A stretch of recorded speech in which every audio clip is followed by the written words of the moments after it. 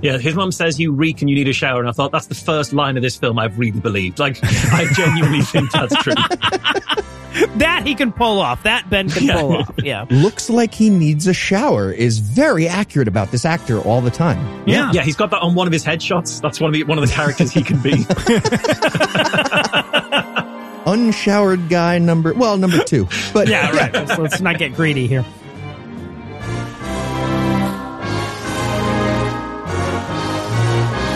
God awful movies.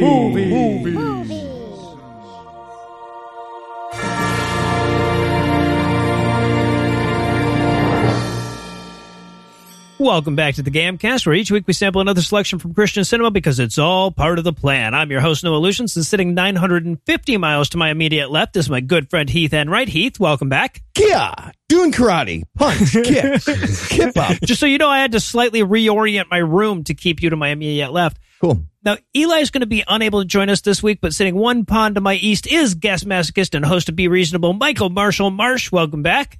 Hey, thanks for having me, guys. Always a pleasure to be here and to subject myself to whatever it is you're making me watch this week. Good Lord, this was one.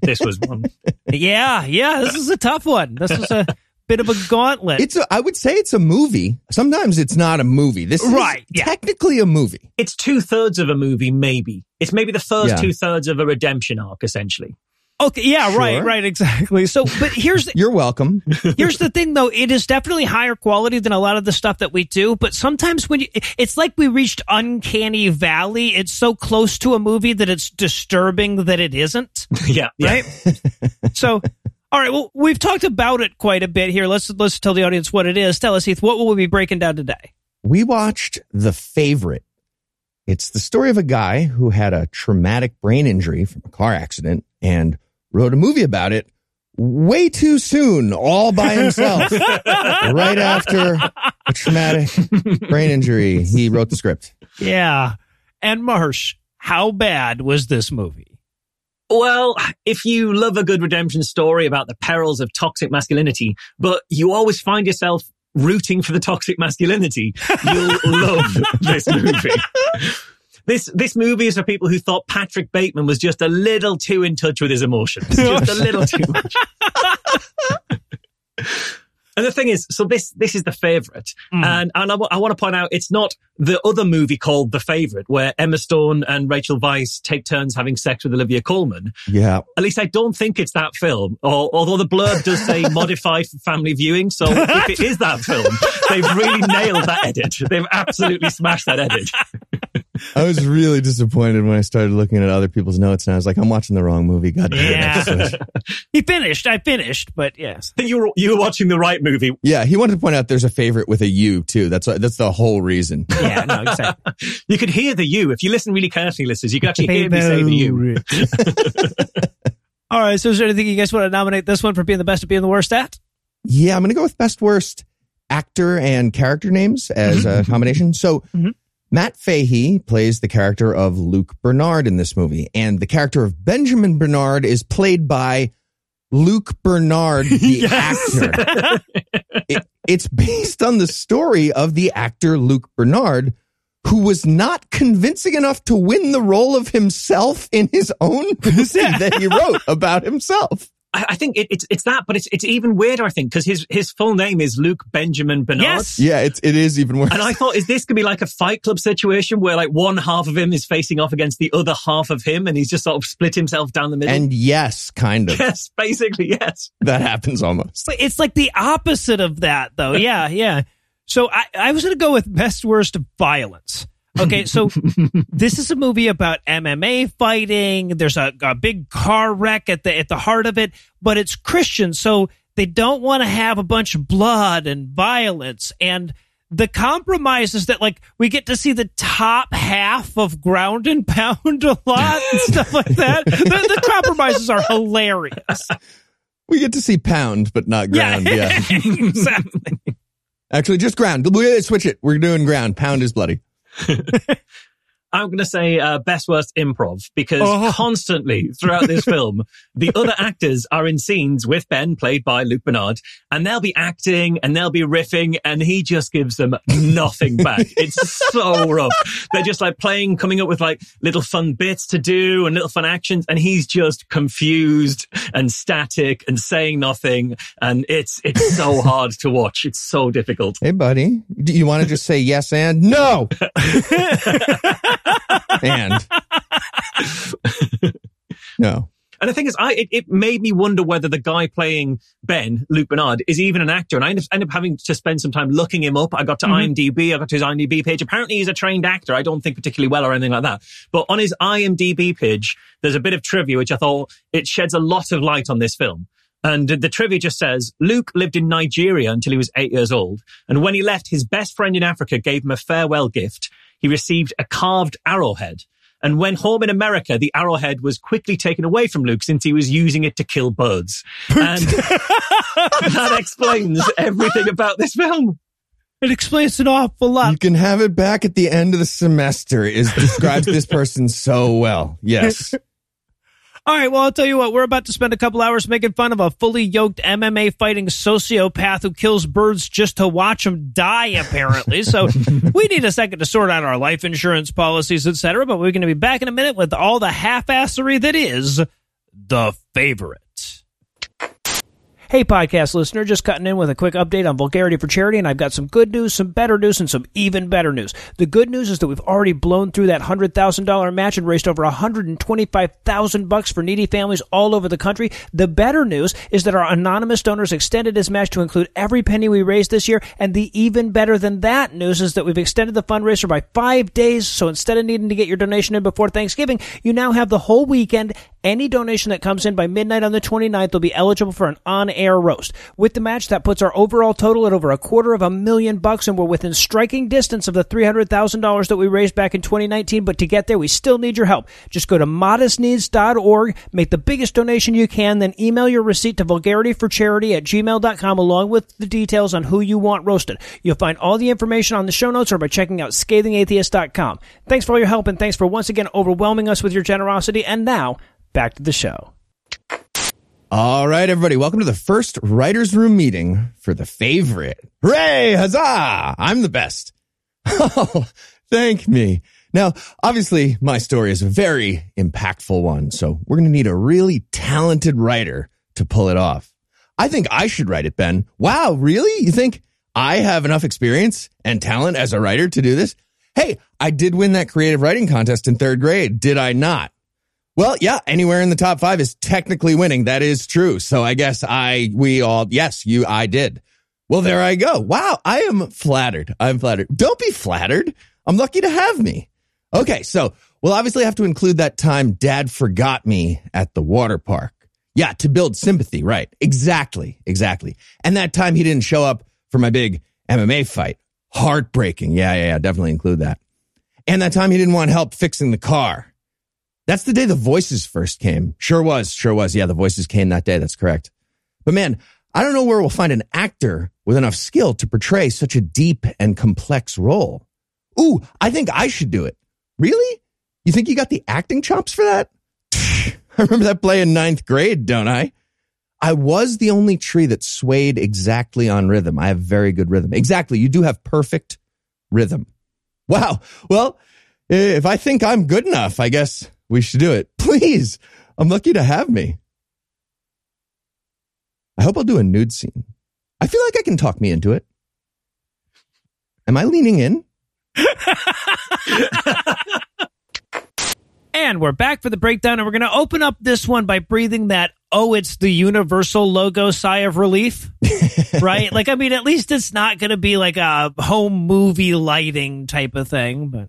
Yeah, I was genuinely shocked to see the Universal logo at this point. I was like, wow, a Universal film. And then it was immediately followed by Lightbearer and Grey House Films. I was like, oh, okay, yeah, that's more like it. That's more like what we're expecting. Yeah, you know what? Let's dwell on the professional lighting for a little while. We're going to run out of positive right after that. Yeah. So we get the inspired by true events. There's no asterisk or anything, which is bold. Fucking bold. And then we see a crashless car crash. The car crash, I think, is wonderful because it's not even like we don't see any of the cars crashing. They just sort of drive near each other, like they've sort of spooked each other, and that's enough. Right. And that's all we see at this point. Listen, the important thing is an incident has incited a plot march. Yeah, That's what's happening exactly. here. Exactly. They have a movie. And we see that via fucking spy hunter cam. Yeah. Yeah, like original GTA angle. Yeah. Right. Exactly. They chose some weird music for this, too. It did not line up with what was happening at all. No. It didn't. It also, the way the song went, it seemed like it was kind of like a French pop song that was where they're speaking in English, but they've got all like the pronunciation and intonation just all wrong because they don't understand the words they're saying. That's what it kind of felt like. Just all jarring. It was like Dawson's Creek took a little bit of cocaine. It was like, There you go. Ace Okay. of Base Europop version of Dawson's Creek, and they got all the syllables wrong. Yeah, absolutely. So we get the car crash. We hear somebody calling for Luke, and then that fades into this kid at a water park or something, like who's been forgotten / abandoned, whatever. And he's calling for Luke and calling for his dad. He's just going, Luke, Dad, for like 8 minutes. Classic Amber Alert opening to a movie. That's fun. Right. It took so long. It took a while. Yeah, he just keeps saying, Luke, Dad, over and over again. I thought either this kid has forgotten his lines or everyone misunderstood how long it would take for the camera to pan in. It's just keep going till we give this. It was really, are we this far away with the camera? We should have started closer. So the dad's going for Luke or his dad. And then we see John Schneider just hanging out, not hurting anyone, doing his thing. Judge Schneider. Oh, man. Every time I'm reminded, like, oh, this is somebody I know about and I have like inside jokes about, I'm very unhappy. I have no idea who this person is. Oh, he's the Dukes of Hazzard guy. He's been in several of Gam's movies. He's like a low-level David A.R. White, and that is rough. Now that Right, yeah, exactly. He's like 3 levels below Kevin Sorbo. And I love this opening. We see him and Luke, and they're getting in a van. He's like, "Where's your brother?" And he's like, "That I probably near." And he's like, "Okay, that's good enough," because it's like a church trip. He's like, "Oh, he's in the other van, maybe." And the dad's like, that's close enough. All right, let's go. Yeah, I don't have kids. I think I'd be a lot clearer about where my kids were before I drove off. You'd hope so. Once he doesn't know where the kid is, he's like, well, I'm not going to turn the van around now. We're like halfway back. I'm not. Come on, don't be a dick about it, kid. Yeah. And he calls up his wife. He's like, honey, maybe kid lost. I don't know. And she's like, ugh, all right. I don't know. I'll check it out. The parents are being way too cool about their abandoned child. They're just like, yeah, we'll figure it out. I don't know. Yeah. No, he's just like, hey, hon, forgot one of our kids again. Can you take care of that? And she's like, well, aren't you driving around right now? And she's like, well, I don't want him to miss his soccer game. Yeah, and this is ridiculous until you realize, and it's exactly at this moment that the line screenplay by Luke Bernard comes up as they're showing, Luke is a Bernard right on screen. It's like, oh, this is the guy who wrote that is the guy who's abandoned, and he's trying to make out how utterly hard done to he was. Right. Yes. And that's why they're showing this ridiculous scene of his parents not caring. Yep. Yeah. And mom's like, all right, I'm going to finish the crossword. I'm doing pretty good right now. I'll get him. No, I'll fucking get him. Yeah. Yeah. So, and then we also get this quick scene where like the bullies try to steal his DS, and I guess the implication is that he fucked them right up. So this is that scene. Is that the indication? I thought they beat him up. Yeah. I thought it was like, when he then had to start looking after himself. But it's ambiguous. Because his parents weren't looking after him. Yeah. No, look, when we see them again, when mom's picking him up, the other kids are all beat to hell. Oh, I didn't notice that. My God. Yes, Luke yes. Bernard put that in because he wants to pretend that he beat up kids who tried to take his DS. Yes. Oh my God. He clearly had his DS stolen and got beat up 100%. Yeah, he's rewriting fights he had as an 8-year-old. As an 8-year-old, yes. Yep. It's amazing. That might be the most pathetic thing we've ever covered on this show. Well, so far, anyway. And then I called timeout, and it was officially a timeout, so the punches, those didn't count. And then later, the score changed when it was time in, and I won, technically. So then we cut over to the soccer game. We cut over to his brother Luke's soccer game where dad is cheering like, go, Luke, you're my favorite son, Oh, my God, and it's an old American guy trying to cheer for, like, soccer, the ball, kick, the field, then soccer it. He shouts, drive, drive, drive, which is not an instruction I'm aware of in soccer, especially not to a kid who's not on the ball at the time. Like, where is that kid driving to or from? Drive over there and pick up your brother. I forgot him at the water park. I wrote in my notes here, Marsh is definitely getting super angry right now. I'm not here to see it, but that's happening. Yeah. I absolutely. Well, to be honest, I wasn't too angry because that is exactly what kids football looks like. Every single person on the pitch just chases the ball around. It's flies chasing around a bit of meat on the end of a string or something. Just circles after the ball. It's ridiculous. It's the swarm of 20 plus a goalie on either side. Yeah, exactly. Totally it. Completely it. And then there's this little moment where poor little Ben, the forgotten afterthought son, beats his high score on some game on his DS. And he's like, Dad, look, I beat my high score. And the dad's like, I don't fucking care, man. I'm busy loving your brother right now. Nobody cares, man. Learn a sport if you want to be loved by me. You're the worst. And seriously, this dynamic between Dad and Ben happens for the rest of the movie, and it's the fucking greatest. Everybody hates him, as they should. Yeah, and it's the greatest. It will pay off as well in the reconciliation moment later in the film. It pays off in a lovely way as well. So yeah. Oh, doesn't it? No spoiler on that. To be clear, as they should. He's very hateable, not because he likes DS and not sports, but that's the example here. To be he's clear, the bad guy. He's the bad guy all the way through this entire film. Yes, absolutely. Okay, so and then we get a quick, incredibly useless scene, even by the standards of this film, where Mom picks the kids up from school. And little Ben is like, Mom, I did better on math. I got a B. And Luke is like, I got all A's, you little piece of shit. Yeah, this scene wound me up because she's picking the kids up from school. There's only 2 kids leaving that school. So what school is this? Where the only people walking out of school is 2 children and then 2 very clearly adult women. So I guess it's like a 1-to-1 thing. But then Ben says... Really good faculty to student ratio, yeah. Yeah, exactly. It's a really prestigious school. But then Ben says, it looks like my maths tutoring's finally paid off. So this kid who's making out how hard done to he is getting like exclusive maths tutoring the entire time. He's not that unloved. So yeah, my maths is getting much better. And also I'm expositing at a 10th grade level at this point. So I'm really coming along. Dude, you got a B in math? You're the only kid in the class. What's the curve? You landed at B somehow? You suck. You're the worst. And he is. And then he punches his brother who got all the A's. He punches the report card. Yeah. Foreshadowing. Pin in that. Right. So then, we speed cut to 10 years later, and Ben is training to punch people at the Punching People gym.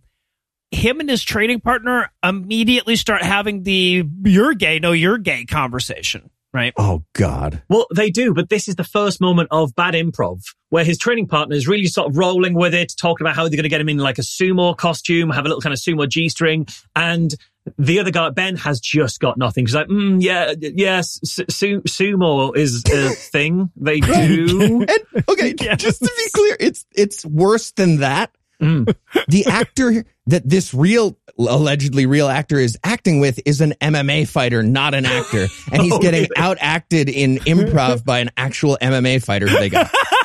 That's what's happening in real reality. I did not know that. I'm pretty sure this is Uriah Hall. Yeah. So they talk about how gay they're not, and then there's this one guy in the gym who steps into the ring and he's like, "Which of you motherfuckers will fight me? I'll fight any motherfucker in here." Like happens at gyms. It's so weird. Somebody fight me. It's meant to be a real gym. That's not how real gyms work. There's no version of a real gym that involves just shouting at the top of your lungs, "Someone come be punched by me." Okay, well, this is Grady's MMA, not Gracie's, but Grady's MMA. It's a real, almost sounding gym. So that guy challenges one dude to a fight, and then that dude loses, so that Ben can go in and have his like proving scene. But of course, it's a Christian movie, so we don't get to see the violence really. Yeah, we just cut away and we cut back to the guy who's been beaten up, who's called Tank, apparently. He's in it for like 2 seconds. Yeah, I'll fight you. Cut away. Tank's on the floor being punched. Okay, well, I just wanted to watch how that fight played out because it's literally like a 2-second fight. Mm-hmm. So Tank must just sort of like ran at him or something. I don't know because he's just instantly and then fallen down. Yeah. I slid. Tank just trips on his own foot and falls on his face. Knocked out. So yeah, but Ben sure kicks that guy's ass so much so that they have to pull him off of the guy because he's too badass, or just an asshole who's taking things too seriously. Yeah, and all the way through this film, whenever he gets, first of all, his only move in this entire film is get someone on the floor and start punching the fuck out of their head. Mm-hmm. And every single time he does it, someone has to pull him off or pull him away at the end because he's going to carry on punching the guy in the face long after the fight is over, which is evidence that he's the bad guy. In any film, that's what the bad guy does. Yes. Yeah. Takes out an assault rifle, goes to Kenosha. Fuck this guy. Jesus Christ. Yeah. Yeah, but so it gets off of me. We have a couple more "you have a vagina, no, you have a vagina" insults. This is also where we introduce his rival MMA fighter, Michael, who trains at the same gym as him. Yeah, which just made me think, is this gym just a line of men, like, insisting somebody fight them? Like, winner stays on. Yes, it is. That's what it appears to be. Tank gets beaten up. The next guy who beats him gets beaten by Ben. Then Venom, his Michael Venom, whatever, is trying to fight Ben afterwards. It's just like winner stays on in the gym. Oh, yeah, there you go. Show us that line of like 12 other guys just being like, I hope they hurry up. It's going to take forever. I mean, we're 11th and 12th. Luckily, Tank only lasted 2 seconds. That was quicker than I thought. But man, yeah, it's like a pool table in the bar. You can't see that the men have to put like their quarter down on the side of the ring just to reserve their place. Can we get some folding chairs for this area? I don't know. So, but the boss sees Ben and Michael jawing at each other, and he says, "Hey, I need to talk to you two in my office." Right. So this is where we meet the boss of the gym, Tyrone Woodley, also a real MMA fighter.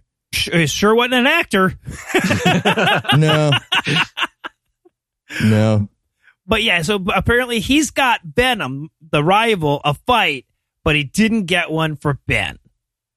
And the way they allocate fights in this gym is to give the person a copy of the poster, I think, because he just hands them the poster, which was very clearly designed using word clip art. Yeah. You know, it's Comic Sans, it's got that kind of shadow effect on the font, a couple of little bears or hearts or whatever. And he just hands them the poster as a way of booking the fight. And I feel like you'd have a more formal system than sort of, here's just a copy of the poster I've pulled down off the notice board. Is this the ticket? Is there a QR? There's not a QR code. What, do I just go up to them and hand them this? Or maybe it's like one of those things where it's got the phone number on little tear-off tags. If you want to fight, take this, call this number. Oh, there you go. Is this a real gym or not? So, and then this is hilarious. Okay, so we cut over to Dad, and Dad is now at Luke's soccer practice, which is 10 years older Luke, and he's cheering him on. And I know this isn't what they're going for, but it plays like Luke has just been in this same game of soccer for 10 fucking years, and Dad has just gotten a decade older cheering for him the whole time. It's still 0-0. That's soccer for you. There you go. Cool. Something's going to happen. This was the football scene that really, really pissed me off. The kids one I can understand. This one pissed me off. First of all, they try and make Luke look like this incredibly skillful player. So he sells the defender like a Marseille roulette, this kind of 360 spin. But it's the slowest and most signposted spin I have ever seen. He basically points his way through exactly where he's going to be at any time. I'm going to press the R stick now and do a circle with it. But why is his dad there? Right. His dad going along to his kids' soccer practice makes sense. But when his son is like a grown adult who just presumably is playing for a team now, why are you turning up at training to cheer? It's fucking weird. That doesn't happen. Well, I guess apparently he didn't want to be outdone by Hoovie's dad. It would be damned if Patrick Warburton's going to beat me. But yeah, apparently, and then we get the scout comes to see him after practice, right? Oh God! Oh, this is the best. So infuriating. This is how this works, right? This is how scouts work, right? Yeah. Real Salt Lake is scouting him here, and apparently it is every soccer player's dream to play in the soccer mecca of Utah. Marsh? Yeah. Thoughts? Is that correct? Absolutely. In the world of football? Absolutely. 100%. Sorry, I didn't say 0-0 earlier, by the way. Go ahead. But so he's being scouted by this scout. And when this guy comes up and says, I'm from Real Salt Lakes, and he says, oh, I watched you in the cup, is what Luke says to him. And I looked it up. The only time they've won the cup was the 2009 MLS Cup. That's the only thing they've ever won in all of Real Salt Lake's history. So this film was made in 2019. So he's saying, oh yeah, I watched you win the cup 10 years, a full decade ago. Rather than, oh yeah, I know who you are because you play in the league of the sport that I play. Exactly. Like, you do the thing that I'm currently doing.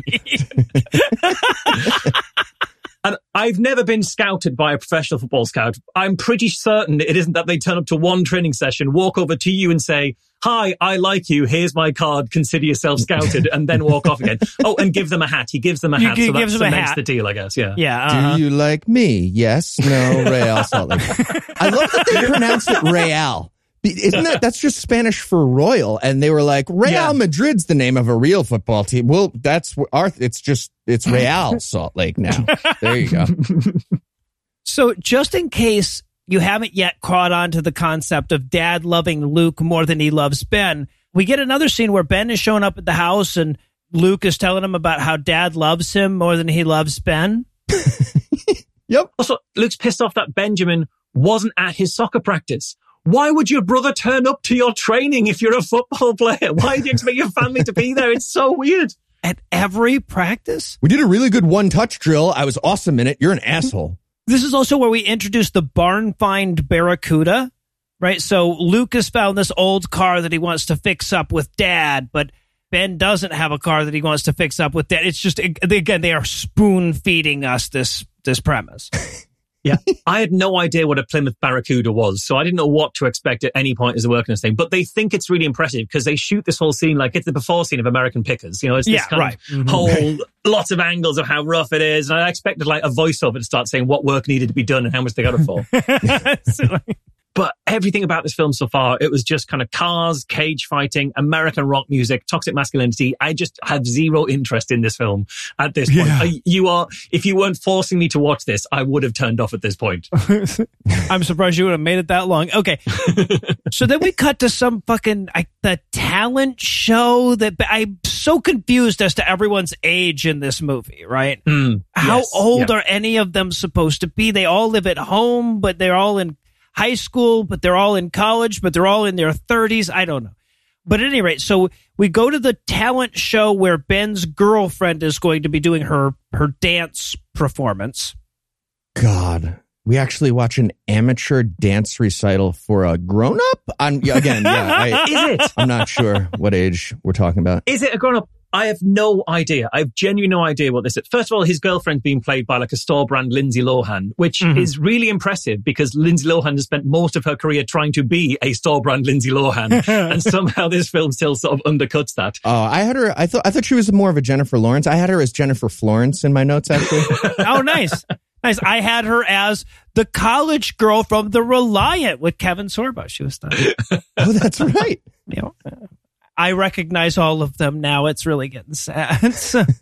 She tries to flirt with Ben because she's an actor, but he's just not able to do it. And so she just visibly struggles trying to flirt with this impassive brick wall of a confused man. Oh, it's so rough. It's just one of the... I have flowers. All right, man. Just look, cut. Oh, it's bad. So he explains that he's jealous because another man has touched her. She seems to think that's charming. It's not. It's a fucking red flag. Yep. Everything he does is a red flag, and yet he still comes away supposed to be being the hero of this film. Yeah. So, and then we watch her dance, and I wrote in my notes, I bet this part is only 7 seconds long on the PureFlix cut. She's very flexible. Actually, it was surprising how much of it they left. It almost got me back on board from leaving from the toxic masculinity, how much of this they left in.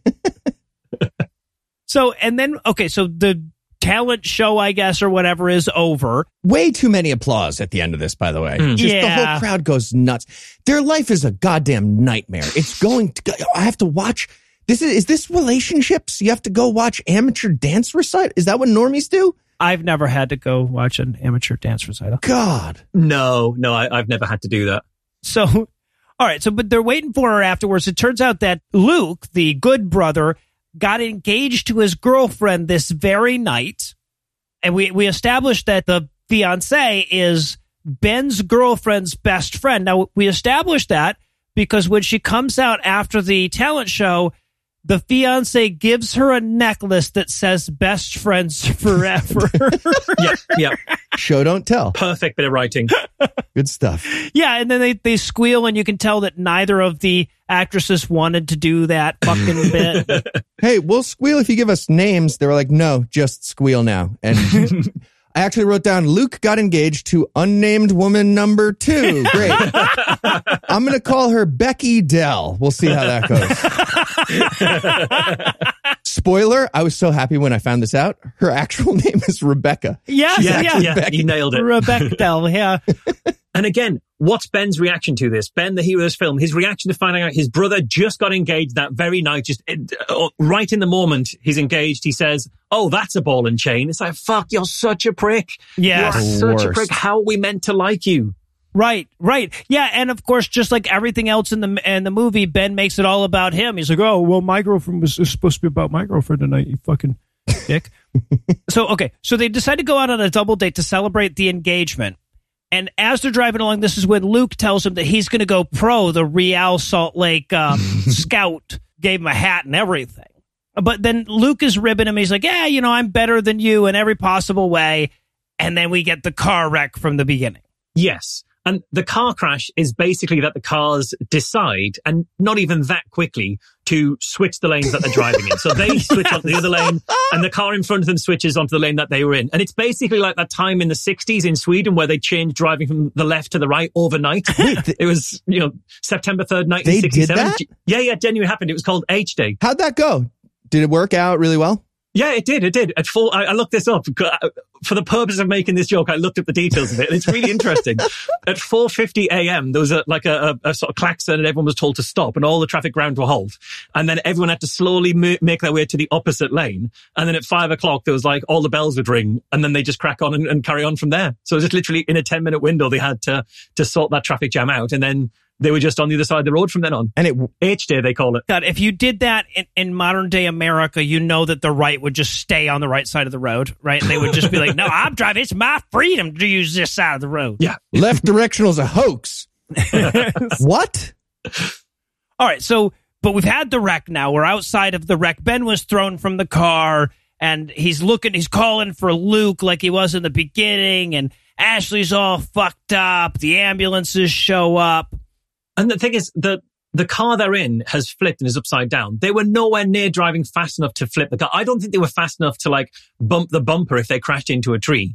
Right. But somehow the car is upside down, and he's the only one thrown entirely from the car and basically doesn't have a scratch on him. Yeah. Well, he did a dive roll, and he's fine because he knows karate. He actually beat up that tree when it tried to hit him and take his DS. But yeah, so we go to the hospital post-wreck. Mom and Dad show up. The doctor's like, "I'm sorry to tell you, your crappy son is fine, but your good son's brain is all fucked up." Yeah. Which is like good news and bad news. You hate Luke, right? So I guess, it's hard to say what the news is good or bad. Yeah, he's fucked up. He's got his brain's an expanding bag of blood. Not sure why I would tell you that. All right. That's weird. And I've got to say, the hospital, the only time I've ever seen a hospital this empty was on an anti-vaxxers TikTok. The nurses are dancing, the hospitals are empty. Yeah, and of course it's a Christian movie, so we have to have the doctor come in and go, what are you going to do? He's going to live, he's going to die, probably going to die. Anyway, we'll talk to you later. And then the chaplain shows up and he's like, "I would like to spend some time with you and be very, very thoughtful and nice and everything." And it's just like, yeah, it's because you ain't got nothing else to do though, man. You're just... That's all you're there for.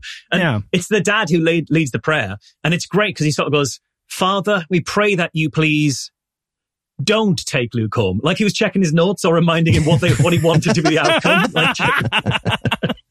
Yeah, right. He's like, "All right, whatever you do, God, don't just leave me with this half-ass son. I mean, come on." And Ben's pissed off that he doesn't get an early enough mention in the prayer. He storms off because he's like, "Well, I can't believe you're praying for Luke, the one who's currently in a coma. Why aren't you praying for me, the entirely unscathed one who stood right next to you?" Yeah, right. Well, the thing is that honestly, Ben is this actor that plays Ben is such a bad actor that you can never tell what he's supposed to be mad about, right? His facial expression never matches what he's supposed to be doing. Yes. And the closest he gets to acting, or what he considers to be acting, is to just occasionally stammer some of his sentences in a really unconvincing way because he's stammering and stuttering the wrong parts of the words. Right. Yes, exactly. So it's amazing. So of course, it's still Act 1. So Ben is like, "You think your silly little prayers are going to help?" And Mom's like, "You know that God answers prayer." And I'm like, well, and if you count no as an answer, then sure. I guess. And this is also where we learned that the other passenger died, Rebecca. Yeah. Apparently nobody prayed for her, I guess. Yeah. Nobody prayed for any of these people not to get into a car crash. Well, that's the problem. Yeah, they're really getting to it after the fact. So we cut to Rebecca's funeral immediately after we learn that she dies. We get Ben like hanging at the periphery of the funeral because, you know, he's the main character. Dude, don't turn. The funeral is not about you. Yeah. You're not the most grieving. Fuck off. It's probably good it's not about him because, you know, maybe tuck your shirt into your jeans for the funeral. I don't know. Well, I have a theory about this because, yeah, he's hanging around in black shirt and shades and jeans like an arsehole. But I thought, well, hang on, they bury them quick because we only just found out she's died. We've no idea how long it is after the funeral. I think the funeral was so fast that he just didn't have time to change outfits. He couldn't go out and get a suit because, like, oh, we only just found out she's dead. We've got to bury her immediately like she's a fucking vampire or something to come back. And again, he's trying to act like he's like upset, but his only way of acting upset is like looking down and then like trying to add 2 4-digit numbers in his head is essentially what he's doing. And I thought everyone around him is so much better at acting than he is. It's like me in one of Eli's skits. It's like, oh, okay, everyone's better at this than me. If I just keep my head down, no one will notice that. Or carry the 9. Are you carrying a 9? So he's such a bad actor that at this point I wrote, wait, is he supposed to want to fight the pastor giving the eulogy or what? Yeah. So now we cut to a bar where he's with his MMA buddy that's going to never get a name or matter, but eventually turn out to be a traitor for no reason. It's all very weird and stupid. Yeah, and they're having this conversation. His buddy's saying, like, how's your brother doing? He says, oh, I don't want to talk about that. And instead of saying, like, okay, well, how about your girlfriend? How about your parents? How they're coping with the death of their daughter-in-law? He's like, no, let's talk about fighting stuff instead. Just straight into fighting stuff. You know, perfect kind of conversation there. The barmaid turns up and she's like, hello. And his friend just immediately starts spilling the guy's entire family story, just gives him everything about Ben.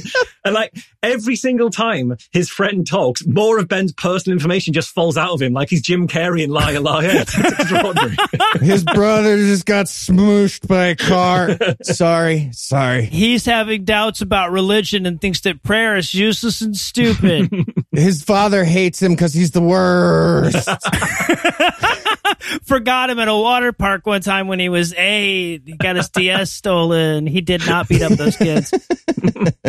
And then the bartender decides that she wants to be a character as well. So she comes up with the most ridiculous, stupid, senseless fucking sobriety chip bet thing. What happened here? Okay. Yeah. She says she hears about this tragedy and she's like, all right, well, you know, prayer is pretty powerful. Let's test praying scientifically. And then she takes out a fishbowl full of AA chips that she collects. Yeah, why does she collect those? From lapsed alcoholics that she saves. Yeah, you can just not serve people. If you don't want to serve, you can just not, not ask about their AA status either. At first, I assumed that this was just like the stamps on the side of her biplane, and I loved this character, but no, she's disappointed in them. Okay, this all happens. I have no idea what it means, though. She says, all right, she takes out some of the AA chips, and she's like, okay, you take these. If your brother is alive in 6 months, you get free dinner here. And that's nothing. They're treating it like there's a bet here, and he's like, yeah, fine, bet's on. That's a bet. No, it isn't. What bet? What is the bet? What does she get out of this? If the brother dies, does he have to buy her dinner? Yeah.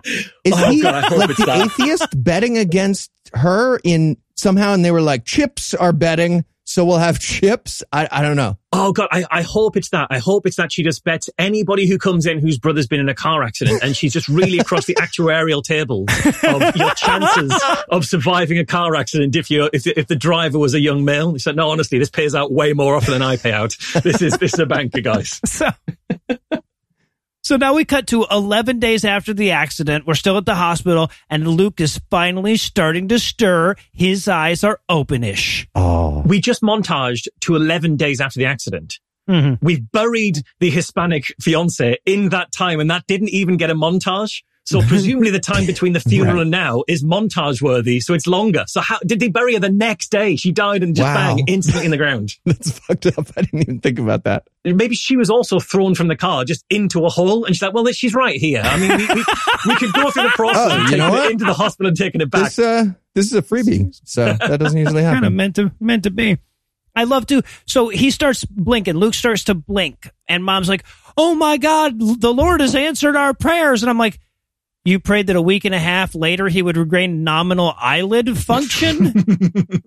Step up your praying, lady. Dad, immediately, he sees the eyes open slightly and he's like, eyes are opening. God, I called it. This is God. This is God. Yep. God did this. Fuck you, doctor. You had nothing to do with this. What's lovely as well is Luke just blinking is out-acting Ben. Ben is the worst actor ever committed to film. And Luke moving one eyelid out-acts him. It's amazing. And they actually cut over to Ben here and he's like, yeah, great job coming out of the coma, whatever. You watch him be confused. He's doing math in his head again. And he's like, he holds up the AA chip and he's like, I think I just lost a bet that doesn't make sense. I don't know what I do. Do I have to give her these chips back and buy her a dinner at her restaurant? I don't know what happened. Maybe he's not a bad actor. Maybe the character in the universe of this film is just continually confused from this moment on as to what bet he signed up to. So he's just trying to sort that out. That? It was just, whenever he has a moment, he just drifts back off to what was going on there? It's so strange. Can I raise right now? It feels like chips. 6-month chip. Boom. Yeah. So in case you hadn't gotten the impression yet that Luke is actually Dad's favorite son, not Ben, we're going to have another scene dedicated to that. So we head back home. Ben is working on that old barn find of Luke's. And the dad is like, yeah, man, I'm not really in the mood to rebuild my dying son's car while my son is still fighting for his life. And Ben is like, you don't love me. I know. I get it. Yeah, it's entirely reasonable. I can't focus on fixing this car up while my son is still in a coma or maybe on his deathbed.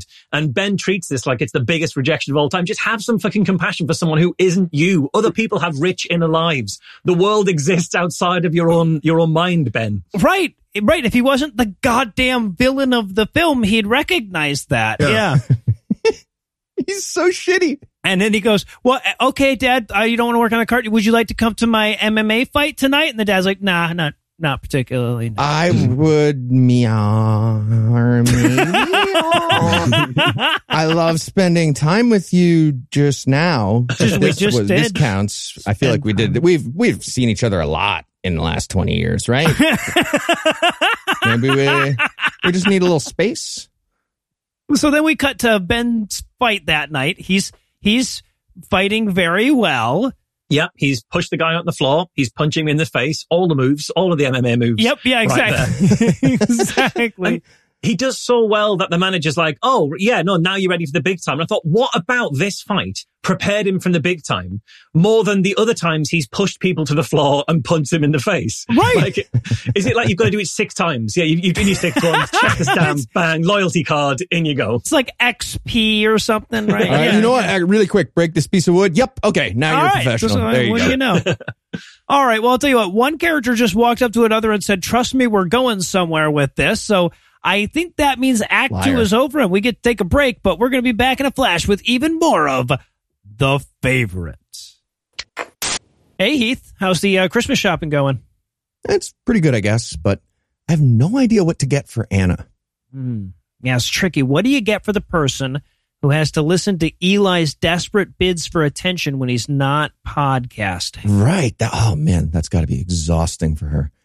Oh, is this a Raycon ad? I think this is a Raycon ad, right? Sure is. With seamless Bluetooth pairing and a comfortable noise-isolating fit, you can start listening right now and keep listening for hours. Yeah, Raycon offers 8 hours of playtime with a 32-hour battery life, which will get you all the way through Eli's Starbucks order with a little bit of time to spare. A little bit, yeah, sure. Look, I've been using Raycon earbuds for years now, and I'm hard on my headphones, but even after dozens of audiobooks and hundreds of podcasts, they still sound as good as the day I got them. There's even a built-in microphone so you can take calls on your earbuds at the press of a button, or pretend to when somebody you're ignoring tries to get your attention. Anna. That's right. So this holiday season, get them something they could use for calls or music, for work or for play, at home or on the go, or maybe just pick up a pair for yourself. Trust me, you're going to use them every day.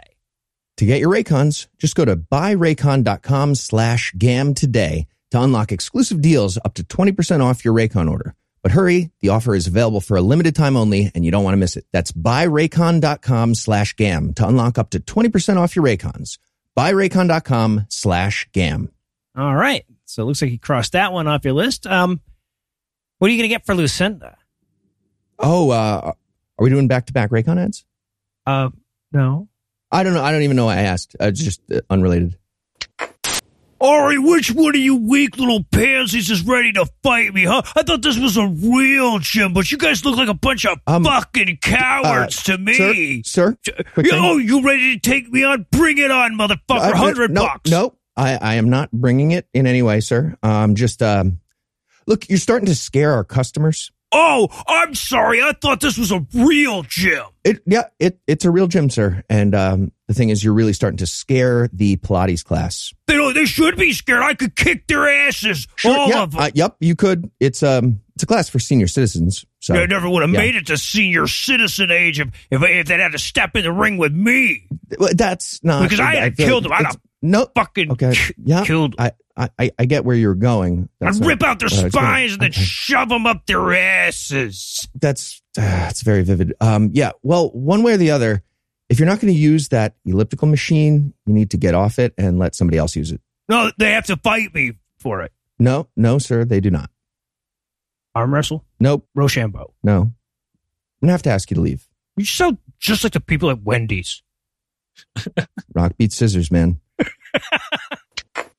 And we're back for more of this shit, and we're going to rejoin Ben at the hospital, wishing that Luke would hurry the fuck up with his slow-ass bullshit recovery. Technically, Luke is shitty at coma recovery. Maybe he's not good at everything, and I'm better at something. I'm way better at surviving car accidents. I'm better at not being in comas. There you go. And they're like, not the time, Ben. Nobody likes you. Still, nobody likes you. Stop. They're sort of describing his recovery like he just needs to stay awake a little bit longer every day. Like it's a binary thing. You're either in a coma or not. And right. Your recovery is how much of the day you spend in a coma. Yeah. And so the doctor comes in and he's just like, they're like, he's been staying awake longer and longer. And of course it's a fucking Christian movie doctor. So he's got to be like, nah, whatever. And the doctor says, well, I think we need to give him a tracheotomy. Mom starts fighting with the doctor over this. This actually happens. He's like, we'd like to do a little bit more medical science. No, we said one doctor thing and then God, that's it. You got your one. Right. Eventually they do wheel him off for the tracheotomy, but Mom fights it the whole way like they're taking him into Auschwitz. And even Dad is like, honey, maybe we do praying and medicine. I don't know, just like as a gesture to the medicine people, let them think they're involved, like shake and bake. But like, we know what's happening. And then the movie, I love it when this happens. The movie forgets that we had an 11-day time cut. So we cut to Ashley just getting home from the hospital. Apparently, she's been in the hospital for 11 days over her broken ankle. Yeah. and her ruptured spleen, which I thought was weird that she managed to rupture her spleen in a car accident without breaking any ribs. So it just kind of, I don't know if it was like a vibrational rupture, but they haven't looked into what typically ruptures spleens in car accidents because it's normally broken ribs, I think. Ben did a special karate punch on her chest area. I also love that he's made her a banner. He's got a banner across the room as she comes in to welcome her home. And the welcome home sign has the word dance on it as a reminder of what she'll never do again. Yeah, right. So you know that thing that you love that you may never do again? It's got that on it as well. How about that? And then, so they go upstairs and Ben's like, so you're back home. Should we maybe fuck a little? We could read the room, Ben. You're the fucking worst, man. Jesus. Oh, it's so creepy. And the thing is, it's such a creepy and gross scene. And I don't know that it was meant to be. I think it's just him. Yes, I think you're right. I think it's impossible for him to do it in a way that isn't creepy and gross. You're right. He comes in and he's like, yeah, I never fucked a spleenless chick before. I didn't. And she's like, no, I'm not going to fuck you. You have to go to church with me. He's like, and then we fuck. Well, what she says is, Ben, you got to take me out. And she was delivering it like she was asking for euthanasia. It's like, I know you got a broken leg, but you're not a horse. I could you could make some very good glue out of me yet. We'll put you out to sea. It's fine. So yeah, but she's like, you got to go to church with me. So we immediately cut to church. And he's like, okay, I'll go to church, but I'm not going to love Jesus while I'm there. So we get the sermon and we get him like he's nodding off. He's checking his phone. He doesn't give a shit about this God stuff. It's quite a big room. And I thought, I bet this is the same room that the dance recital was in. They've just put a different curtain up. Oh, wow. Because it's the same kind of layout. I bet that's what it is. They've got one room. We'll use that. Yep. And this is the second time we get a sermon where like they wrote this. He's Christian. but the sermon like accidentally does the problem of evil thing. Right. Because the guy's like, all right, well, we believe the Bernard family, God, that amazing car crash you did, great, mysterious way, totally get it, amazing. Or we don't get it, but it's great. It's great. It's totally great, but please also fix it. And that they can't do a better job of writing that. Just skip that. The movie on and on. Like this was the second of several more times. They keep bumping into the problem of evil and then like a Roomba and having to like turn around for a minute and cut and be like, this fuck, our script got hit. There's a carpet here. The line about them in the prayer, they actually have the line, as you say, we agree with the Bernard family. And I thought, that's a really weird line in your prayer to God, unless it's like you've clubbed together to come to God to ask for something. And not one of you wants to be the person who leads the request. Like, no, look, we've all had a chat and we all agree. We all agree that you should sort this out, God. Oh, God, I wanted him to be like, we all agree with the Bernard family. Ben is nowhere near as good as Luke. But then we do an even more meaningless time cut here, right? We cut 4 days after the tracheotomy surgery. And this scene is just amazing. It's just the dad going like, all right, this is fucking, we are over a third of the way through the goddamn movie, Luke. Get up. Oh, it's the best. He's just panicking like, wake the fuck up, Luke. Wake up now. It's like prayer doesn't even work. No, I will not keep my voice down. What the hell? God, fuck you. What am I, a fucking atheist? Wake up my son now, God. It's the greatest. Yeah, I wrote in my notes, have you tried asking him a few more times to wake up? Because that'll probably do it. It's the number, I think, is the sweet spot. Just keep going. Oh, and that's it. You need a strongly worded letter to God, maybe. I don't know. And then, okay, this is fucking bizarre to me too. We have the moment where mom and dad go ape shit about those damn doctors constantly giving drugs to Luke. Again. Yeah. Again. The nurse comes in and is like, all right, I'm going to administer some medicine that the doctor told me to. And they're like, nurse, we decided we're going to stop using medicine. Their first objection's so weird. They say, he doesn't even drink. It's like, they're not trying to help him get buzzed. They're trying to fix him. That's fucking idiots. What's happening now? No. Yes. This is not recreational morphine, you stupid fuck. No. But the nurse is like, you want me to stop administering the No? I mean, okay, I guess I'll ask the doctor. No, we're not. And then she has to like fake go ask the doctor if we can stop doing medical science. Right. Look in the back and see if they have no drugs for him. And do like make hand gestures in the other room with the doctor, but not be saying anything. Like, now you make a gesture back and it'll look like we're having a real conversation. Yeah, I don't know what the fuck this scene was doing. But yeah, it's, Ben is sick and tired of all this shit. It's boring to watch him try to blink and fail. And mom says, don't worry, Ben, we've got thousands of people praying. Yeah, I love that. We've got thousands of people praying, so we don't need the sedative. Like, nurse, can you get me 10 more CCs of prayer stat? Where C stands for 100 Christians, because it's using C, the Roman numeral, because it's science. Oh, okay. It's not like homeopathy where they're like deluded Christians. Okay. So, and I guess at this point, Ben's character is supposed to be drunk because he starts slurring his speech. That was the only way I could figure it out because he's such a bad fucking actor. Yeah. That he always kind of seems drunk. He does, and he's sort of being an arsehole to people. He's patronizing people. And I thought, well, this guy, he's an arsehole who's weirdly proud of doing martial arts badly. He's patronizing to all the people around him, and he expresses an irritatingly self-important form of atheism. Is this the James Lindsay biopic? Oh, okay. I thought Is the Breakfast Club clause going to be where he takes money from Christian nationalists to pretend that racism doesn't exist? I was sure you were going Joe Rogan, but you went a different way on me. That was good. That was good. Oh, maybe James Lindsay will get into a car accident. But this was the one good thing that the Ben character said. He kind of has like an atheist angle here. He's like, okay, well, if Luke doesn't recover, will you assholes admit that God is either fake or the worst? And the movie again is like, Roomba must turn around. We get Ben's at home and he's got to hit rock bottom, which means breaking things because toxic masculinity. So he like drops the bottle and then he picks up something else glass and he breaks that like a fucking cat knocking shit off the counter. He runs down the street and there's a pane of glass being carried by two guys. I hate my life. So, and there have been these little framed boxing gloves, not really gloves, just the tape under the gloves or whatever, that have been framed with a note that's like, to Dad from Ben the whole time. So he picks those up and he breaks those because it's the breaking part of the movie. I'd say his character arc has reached a nadir, perhaps? Yes. Uh-huh. So now we're going to head back to the bar where the tattooed bartender is cutting him off. He's been drinking too much. And he's confused again. And justifiably so. He's drunk also, so it's even worse. He's just like, I don't understand your AA chip bet. So Luke, he's back in a coma now. Do I give you one chip and then you raise back?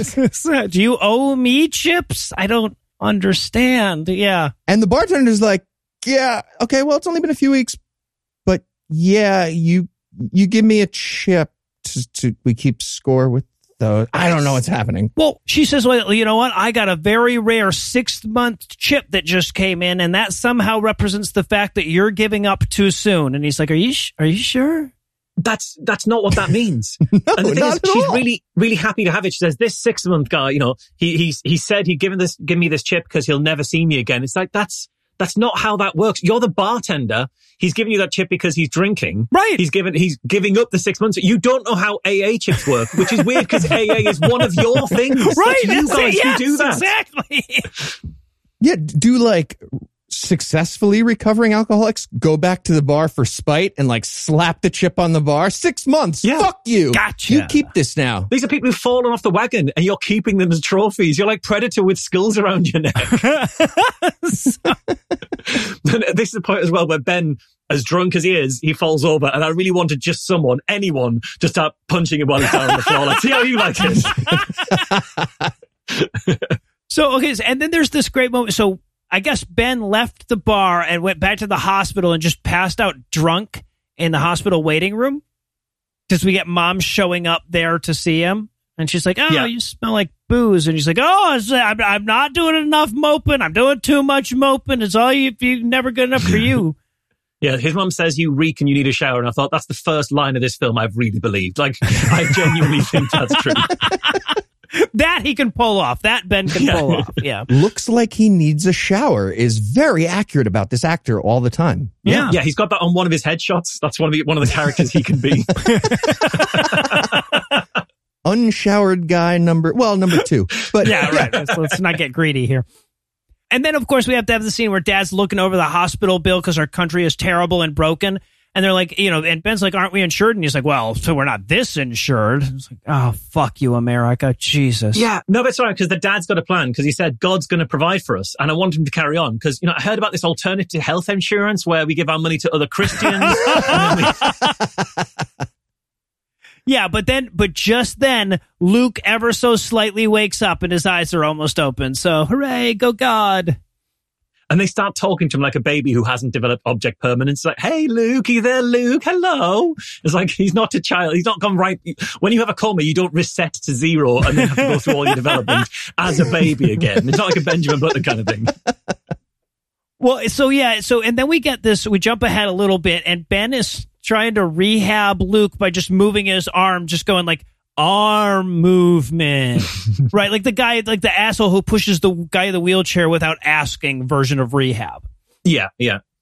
And Ashley comes in and she's like, hey, Ben, you moving his arms and legs to jumpstart his brain? This doesn't count. You want to like pull it like a chainsaw? You can't do that. And he's like, yes, it does. It worked. And then Luke actually moves his leg here. Yeah, he moves it. He goes from fully paralyzed to a horizontal river dance. Yes. It's incredible. He goes to. You're right. Yeah. Well, but at first I love it because he starts doing his little river dance, and they're like, "Oh, go get the doctor. Let the doctor know." The doctor comes in, and at first he Michigan J Frogs it for a bit, Yep. and they say like he was river dancing a minute ago, but then he does it again, and But again, it's Christian movie doctor, so he's like, I don't know. But Ben knows, damn it. Yeah, and Ben's like, well, how could he move like that with an entirely broken back? And the doctor's like, I don't know. You know what? I'm going to look into some science. I've been meaning to do that, but this is not explainable with science as far as I know. I'm a doctor. Yeah, It's right. so weird. They say maybe do more x-rays in his back. And he goes, yeah, we'll look into that. Like, what? You didn't think of that? He's got a patient with wrong back. Have you not been x-raying his back to see how it's been mending? Oh, yeah, no, good call, man. X-rays. You should really be wearing this stethoscope. What the fuck am I doing with it? All right, so sometime later we go, this is maybe the best effort at improv that we get in the entire movie. This is the scene where Ben shows up with Ashley and they brought some lunch for the mom, and he goes, hey, Mom, we brought you lunch in this bag of lunch because it's lunchtime and you would want to eat lunch at lunchtime. Please, somebody say their goddamn scripted line. Midday food. Who goes next?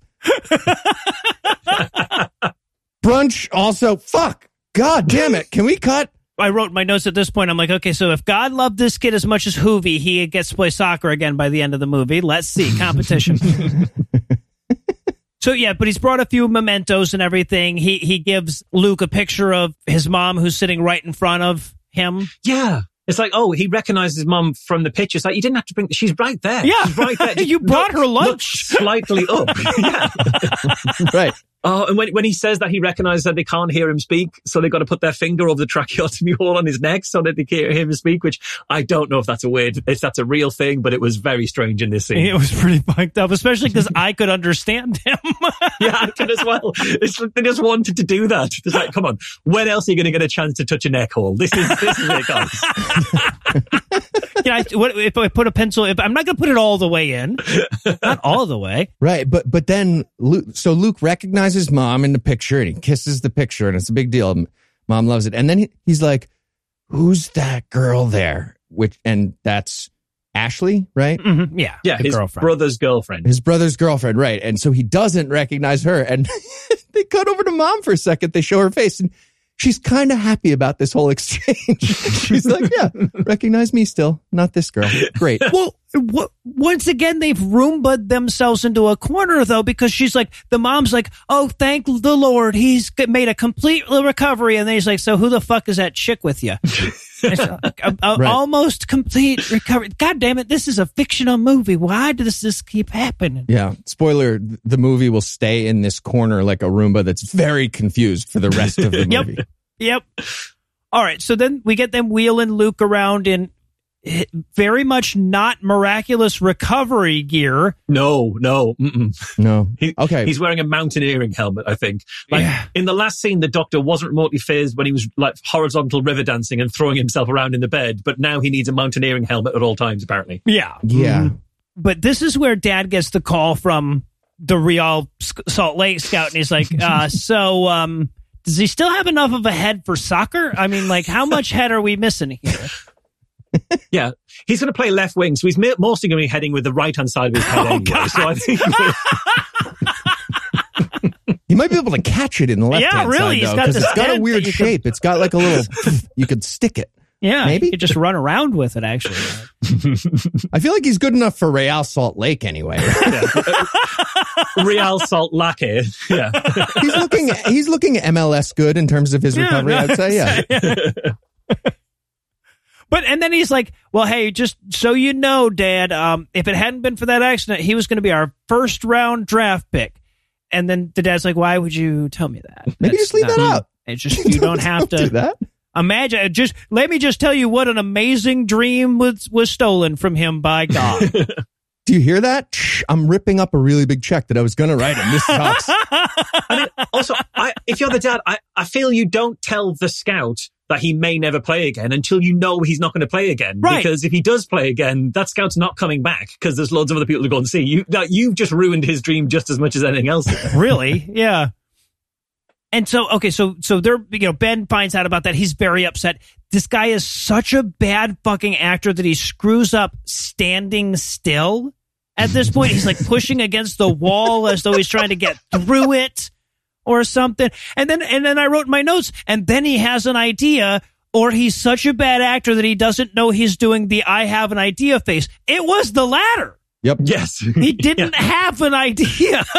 No, he didn't. I thought he was confused about whether his next move had to be to go and beat up the scout for the chance. Going, okay. And he seemed just as confused about that question as well. I was like, well, I guess the only thing that makes sense in this arc is I go and beat him up, because I beat people up when I'm unhappy. Right. We've heard of a guy who's made us unhappy. Right. This is just maths at this point. Punch solved now. Yeah. Right. No, it's like he realized, wait, I shouldn't be carrying a 9. Why would I be carrying a 9? It couldn't be. So anyway, and then we get, once again, somebody has to act circles around Ben. So we get the scene where like Luke is sick and tired of his recovery and he's screaming at his parents that he hates them and he's frothing at the mouth. And somehow Ben manages to get upset because they're all paying attention to Luke in that moment. So he storms off. Yeah, he's the absolute worst person. How you can watch that and still be a prick about your role in this is incredible. Look at me. I'm moving my back around better than he is. Look, I'm doing trunk twist, sit-ups. Look, Ashley. That's Ashley. See, I can recognize her loads. Even from the side. He's making out with mom. Back. Okay, that's enough. All right, and then we get some new doctor shows up. Why didn't they just use the same fucking doctor actor? Some new doctor shows up, X-rays his spine, and says, "Oh yeah, no, he's doing great. He's miraculously healed." And they're like, "Are you sure?" Because he had a lot of braces and surgeries, and like miraculously healed. His vertebra are stable. Was unstable vertebra his problem? I didn't think it was a stability issue. He had a broken back, I thought. Yeah. Well, the doctors played a little Jenga, and then, that's what, but the prayer is what did it. Yeah. Yeah. But now he no longer has a broken back. They've prayed his bones back together, and somehow this isn't the end of the movie or the end of atheism. And if they really prayed his bones back together, it should have been the end of both. Oh, God, I love it. The mom just turns to him and says, "God healed you." And I'm like, the doctor is right fucking there, lady. Come on. That's why they got a new doctor. The first guy just got so pissed off that all his work was being attributed to God. I'm not seeing those guys again. They're absolute pricks. Right. He's like, oh, no, God's got them. They're fine. They'll be fine, apparently. As they said, he didn't want any more drugs or a tracheotomy. Jesus. Yeah, actually, according to Rifra, as an atheist, I sincerely believe I don't have to help you anymore. So that's what's happening. So meanwhile, Ben is off training at the gym some more, and a promoter shows up there wanting to give one of the people in that gym a title fight, but he's not sure which one. This is so stupid. He runs up and he's like, "Hey, I heard you were giving out a title fight." And he's like, "Yeah, we're to this guy, to Venom, to your rival." Yeah. And he's like, he should have to fight me for it. Yeah, he said, I would also like a title fight. And the promoter says, "You know what? Yeah, that'll make it better." But it's so strange because, he says, he said it increased the appeal of the title fight if we had another person to it. But then he says, we need to get 2 of the fighters. So I'll go up and get 2 of the fighters. But he was already arranging a title fight with the other fighter. So unless they only had the one guy, then you had 2 guys. You've got Ben come in and he's going to have to get another 2 guys. At which point you're going to go for like a mini league format of 5 people. So like each one has to fight 4 fights. But then you're going to have an advantage to the guy who sat out the first round because he's going to be fresh coming in. So you need some sort of seeding or weighting into account. It's just not right. It makes it so this random guy in the gym wanted in on the title fight. So instead of having one big fight, we're going to have essentially a round robin of 11 different fights to figure this out. All right, let's poll the coaches to see who gets the bye in the first round robin. Fuck, this is hard. So he's like, yeah, sure, that's how it works suddenly, and we'll give an extra $10,000 to whoever wins this mini tournament on the way. Don't know a lot about MMA. I know enough to know that ain't how it works. So. By the way, this is where we learn that Ben Bernard goes by Ben the Favorite Bernard as his fighter name. It's the worst nickname. It's the worst nickname, and he's giving it himself. Ben, my dad loves me in his own way, Bernard. He does, though. Bernard, the fighter. Well, and then we cut. Okay, so we have this scene where apparently this is so fucked up, right? They get all the people who are rehabbing from spinal injuries and make them race. What is going on here? And there's a real crowd. It's a real crowd pleasing event. Yes. It really draws the crowd in. Well, okay, so they've got they've got all of these rehab people trying to walk around a track. They have 27 people standing around cheering from, but the sound effects are like 3 orders of magnitude. Like it's a fucking football stadium worth of people cheering from him, but we see like 11 people standing around. It's hilarious. From the soundtrack, this is more of a spectator event than any of the MMA fights that we'll see. Yep, you're right. You're right. So yeah, but Luke is walking and everybody's cheering from, and then he decides he's going to start running and he falls down immediately. Yeah, he does. It's not funny because he's injured. He could get hurt, but it's kind of funny. So they pick him up, they put him back in his wheelchair. Yeah, they tell him there's no shame in finishing in the chair. And I thought, where's the Eli Bosnick story when you need that? I can't tell if Marsh meant electric or cum just now. I'm leaving it right out there. Okay. So yeah, but he's feeling really bad about himself and really bummed, and he doesn't want to go over the finish line in the wheelchair. So Ben decides that he believes in him. He's like, "You don't need no stinking wheelchair." And I'm like, "He just fell down. He's missing a big chunk of his skull, guys. What?" And Ben's like, "No, it'll be fine. Listen to the music in the background. It's uplifting. It's uplifting you." So Ben helps him, and they're going, they're making towards the finish line, and they even start doing some injury banter, saying, "Look, now we're neck and neck," Luke says to Ben. And I wanted Ben to come back with more like neck and broken neck. Am I right? Oh shit. Sorry, I've gone too far. Sorry, Luke. Sorry. Zing. Right. Oh God. So we cut back to the gym. We have some conversation that is both meaningless and sexist at the same fucking time. Again, we have improvised banter with his friend who's so much better at it, despite apparently not being an actor. Because, hey, they call me Flash. What do they call you, Ben? He's like, hats. I'm stupid. That's stupid. Sorry, no. Yeah.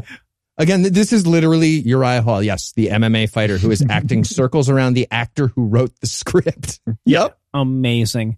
Yeah, so and then Venom is very upset, right? So his rival comes in with the whole what's this day of rest shit moment.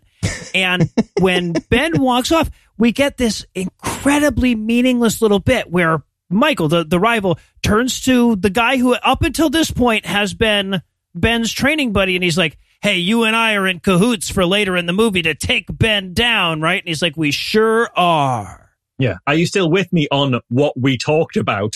Wink. Yeah, right. The line in the script. Are you still with me on the foreshadowing? I sure am. All right. So, and then we head back to the hospital. We have to have the moment where Dad tells Luke that his fiance died in the accident. I feel like he noticed she wasn't there by now, right? It's been a fortnight at least. Yeah, exactly. And the way Dad breaks it to him is to say, "Oh, you remember Rebecca? She was your fiance." And I thought that's not a very good intonation to deliver that sentence with. Smooth. But he's got the mind of a very small child. So he's like, "Ugh, girls, gross. Okay, good." Right. Yeah. But Luke is being discharged from the hospital now. And he's like, "Hey guys, is it okay with Mom, Dad? Is it okay with you if I ride home with Ben?" And they're like, "Oh yeah, man, things went so good last time you guys were in a car together. You might as well."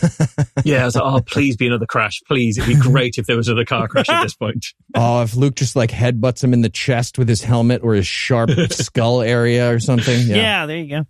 But Ben wants to go to his dead fiance's place and see her parents and then go to her grave. So we do all of that. Also, when they get to the grave, I was thinking, all right, next miracle, Hispanic girlfriend back from the dead. Jesus, you've done it once before. That's a proper miracle. We'd be well up for that. Right, yeah. So if you're promising us a miracle, give us a real fucking miracle. So yeah, and also, so he's looking at he's watching the grave, and Ben is watching him talk to the grave. And I know it's because he's a bad actor, but Ben looks jealous of the grave because it's getting more attention than him, right?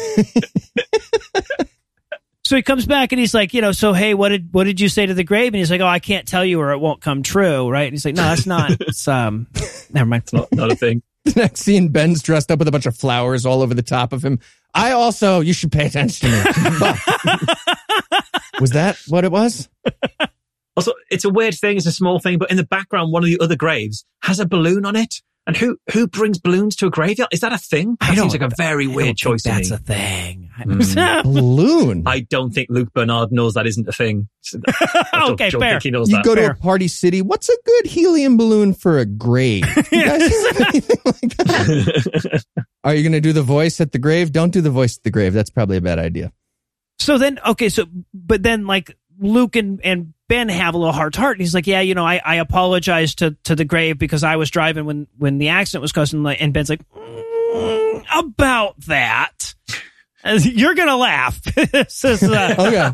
So you know how I'm the worst at everything? Yeah, I killed your fiance. It was my fault. And he tells him the story of how he punched him in the chest into unconsciousness while driving on a highway. Yeah. This is manslaughter. Right. Yes, it is. You literally killed this lady. She's dead because of you. And this, because you lost your temper and you punched him, apparently, as you say, with everything you had. I mean, we watched it. It wasn't that big of a punch, but it's probably all you had from what we've seen you do in the rest of the fights. But you killed him on this. Right. Right. Yeah. So we flash back to the accident. We finally see how it happened. And it turns out that they were talking shit. The brother was ribbing him. And so he punched him unconscious mid-drive. And needless to say, when Luke finds out about this, he's quite upset. He does. He is. He takes off his helmet and yells, I have half a head. And for the first time, we see the results of the craniotomy. And he does have half a head. And I was not expecting to see the CG hole in the head. That took me by surprise. Yeah, they honestly kind of did a good job with it. Right. That was the one part of the movie where I was like, oh, wow, I'm watching a movie. Yeah, right? Definitely. That reveal was very solid. Just absolutely took your breath away. Of course, I'm such a pedant. I'm like, well, it's 3/4 of a head at least. But and I also want to say, when he tells this story, Luke's first response is, I have half a head, not my fiance and the love of my life is dead because of you. Right, so yeah. He's I feel you go to the fiance thing first. Also, yeah. Come on, man. Your head's half full. If you think about it. Right? And in fairness, we can understand why he's so upset because we established earlier in the scouting scene that he's really into hats. He does like hats. Oh, and right. Yeah. It's going to make him hard to wear hats with this thing. Going to fit it all. So he's lost a lot. Jesus Christ. So yeah, so he takes his brother home. Then he goes over to Ashley's place hoping for some, I didn't mean to kill her and cripple my brother's sympathy. And strangely enough, Ashley's not, she doesn't have much to give. Yeah, because yes, you did mean it. You said you punched him with everything you had. So you definitely meant it. Yeah. And how did Ashley miss? Ashley was in the car. How did she miss that he punched the driver? How did that pass her by? She was sat behind him. Right, yeah. Seems like you'd noticed that, yeah. And again, Ashley's response to this is, look what you've done to Luke. Your best friend died in that accident. Right. But she doesn't count because she's a woman. And therefore, look what you've done to Luke. He can no longer wear hats well. Well, and she eventually gets around to herself too. She's like, "Oh, right, and my dream of dancing and everything because of shattered ankle. You also fucked me on this." And he's like, "Right, you're a woman. I didn't think about you." So yeah, she doesn't want him around anymore. So he drives up and he yells at himself for a little while. And I'm like, you know what? Driving around yelling at yourself is this movie, right? Yeah, he's just arguing with himself and being all mad. If he had punched himself and caused a big accident, that would be funny. Yeah, absolutely. That's what we deserve to see at this point. Right. That would be the proper comeuppance.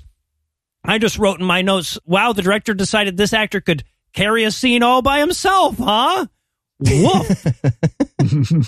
All right, well, I'll tell you what. Ben clearly needs a minute to work through his feelings, so we're going to pause for another quick break. But first, let me give Act 3 the hard sell here. Can this script redeem Ben in time? Will the script even realize it's supposed to do that? What would the script say it does here? Find out the answers to these questions and more when we return for the villain gets away with it conclusion of The Favorite.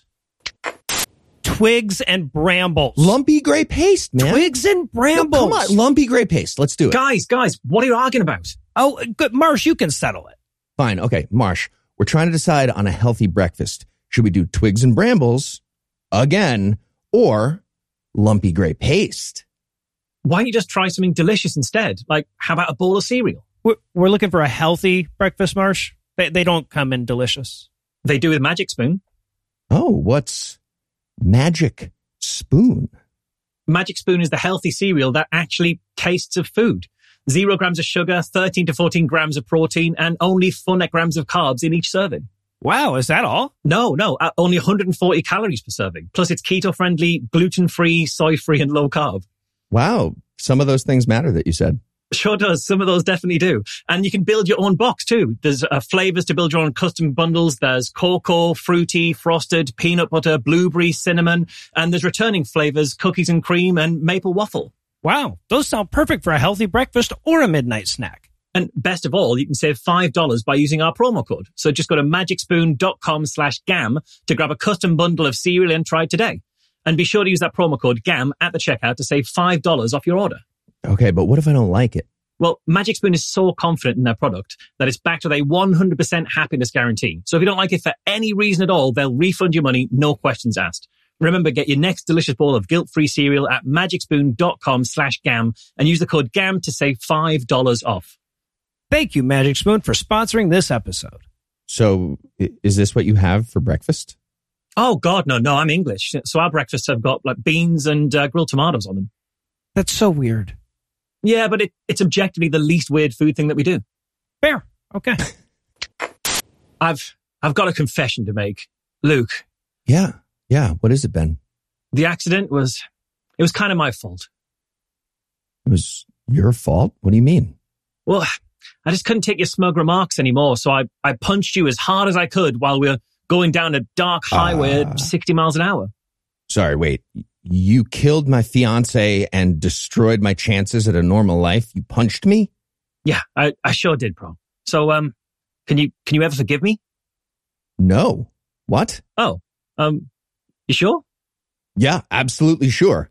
What's more, I should not forgive you. Why would I do that? I feel like you should, eventually. No, I definitely should not. What's more, any worldview that would suggest I should forgive you is flawed, at least to the extent that it says I should forgive you. Jesus, you killed somebody because you were in a snit about a playful fraternal ribbing thing? You punched me? Oh, come on. I wouldn't say I killed her. Oh, you wouldn't say that? Really? Did you expect some non-fatal thing to happen when you pummeled me unconscious while I was driving? Well, I thought... You're an evil villain who doesn't deserve to be forgiven. You should have the details tattooed on your face so everybody that passes you in the street knows to hate you for this. I'm not that bad. You're worse than that bad. Name one thing Darth Vader did that's worse than what you just confessed to me. Oh, come on. Darth Vader blew up a whole planet. So actually, resident Star Wars nerd here, Grand Moff Tarkin blew up Alderaan, not... Right, yeah, fine. But Darth Vader sort of stood by while a whole planet was destroyed. We're all doing that every day, bro. Okay, yeah, true. Who are you, though? I'm the resident Star Wars nerd. I just said that. Right, yeah, you said that. Okay. How about this, Luke? What if I apologize to my imagination? Could you forgive me if I did that? Will the apology be out loud? No? Yeah, that'll work, I guess. This is how our religion works. Sure is. We're Christian. And we're back for still more of this shit. We're going to rejoin Ben at the gym, practicing punching things since, that's gone so well for him so often in his life. Trainer's pep talking him. And I feel like that he should have to stop and just be like, we just learned that I killed a lady and crippled my brother for life and my girlfriend and ended her career and everything. Nobody should be nice to me for the remainder of the film. You deserve to know this. Yeah.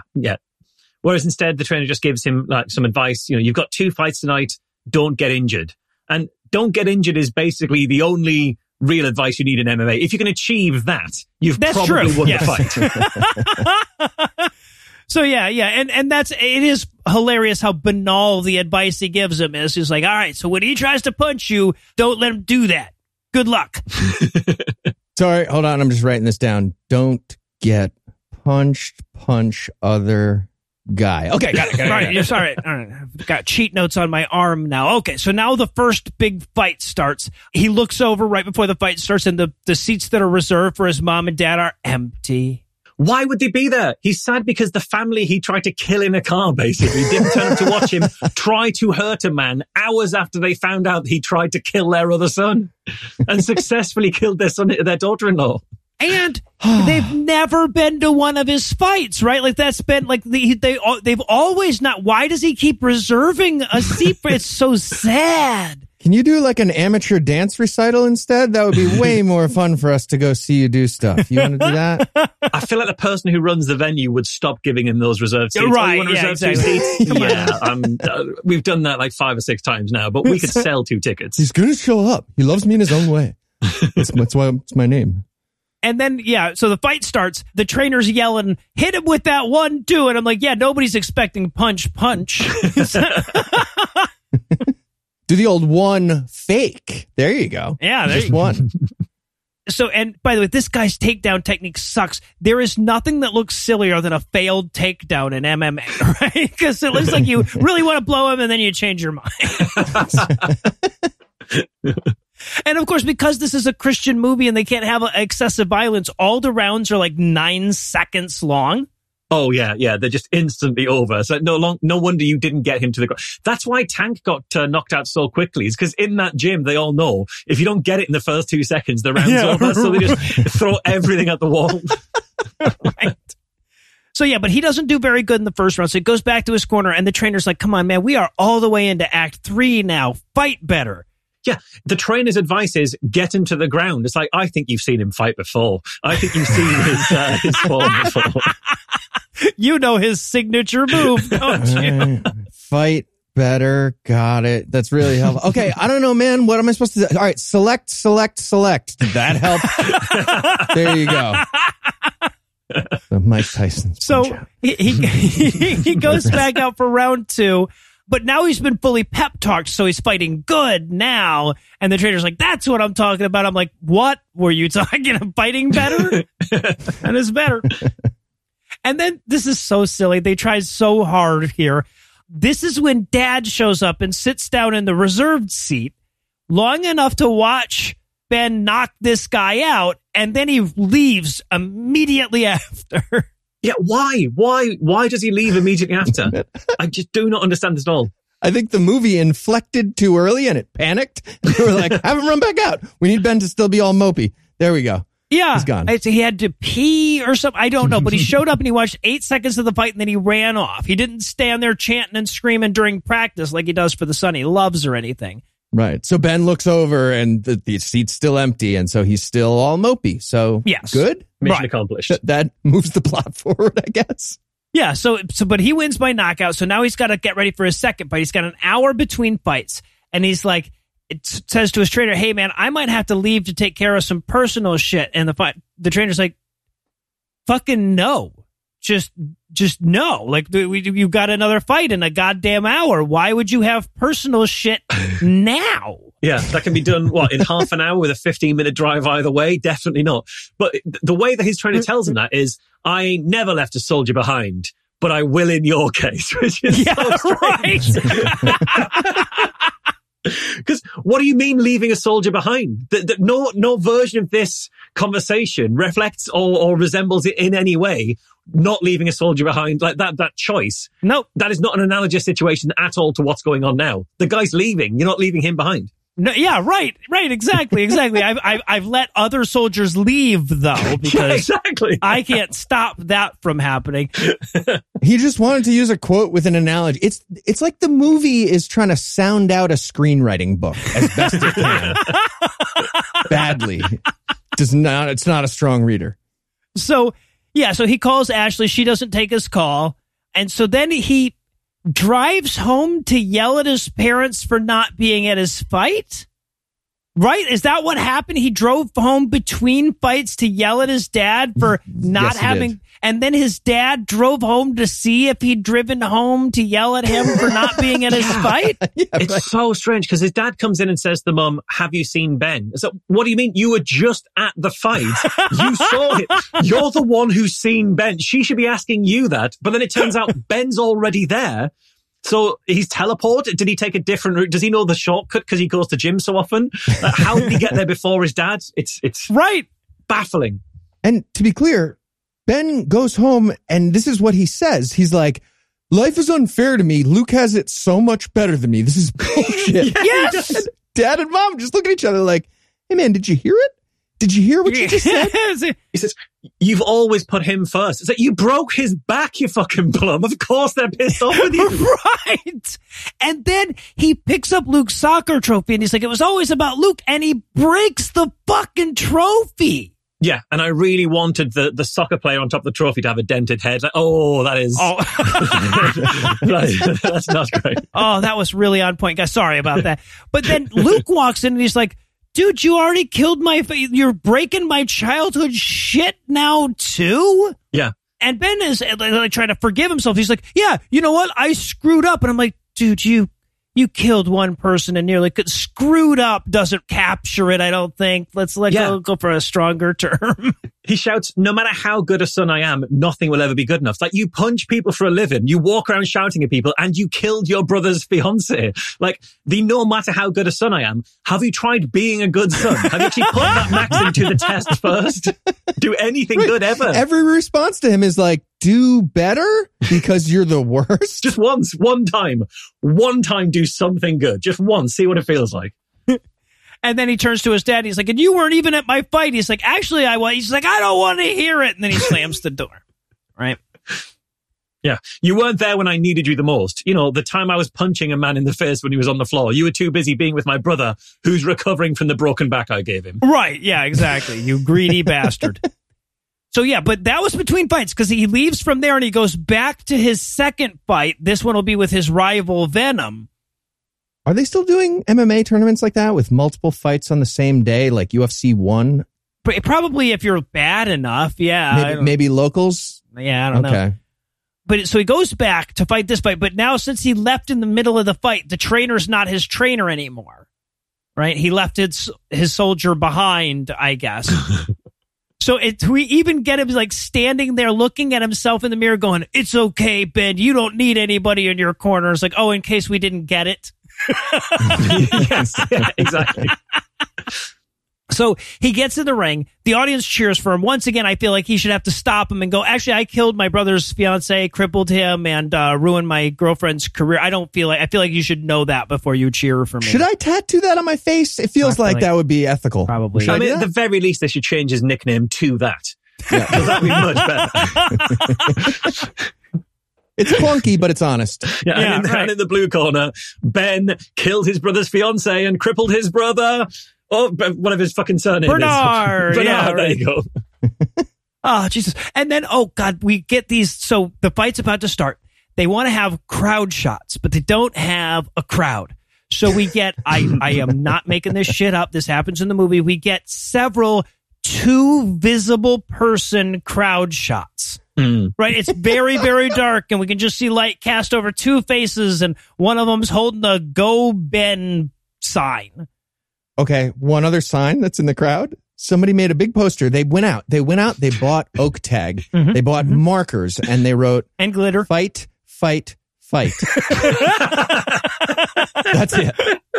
They will, though. They're going to. So there is another poster there that just says, Ben is our favorite, which is just such a bland sign. I missed that one. It's so vanilla. Wordplay. I bet somebody would have a sign about how awesome I am, huh? Probably. Oh, God. All right. So him and Michael's fight starts. The choreography is so slow and turn-based that you can basically count along with them. Right? Elbow 2, 3, 4, kick 2, 3, block. Yeah. And there's a lot of like, okay, stop. Too hard. We step back now. We both step back. Right. No corner traps. We said no corner. It's like a lot of kid rules were established off camera about this fight. And then once again, in case you're not entirely convinced that Ben is the fucking bad guy in this movie, when the bell rings, the ref can barely pull him off of the other guy. Yeah. He's constantly punching people after the bell goes. Like, he's so obviously the bad guy. Like, all we need to do is find out that his plan, if he wins, is to tear down the gym to put up apartments. And that Michael the Venom's, he wants the money to rescue orphans. That's how the narrative ought to go to be consistent with Ben's character. Yeah.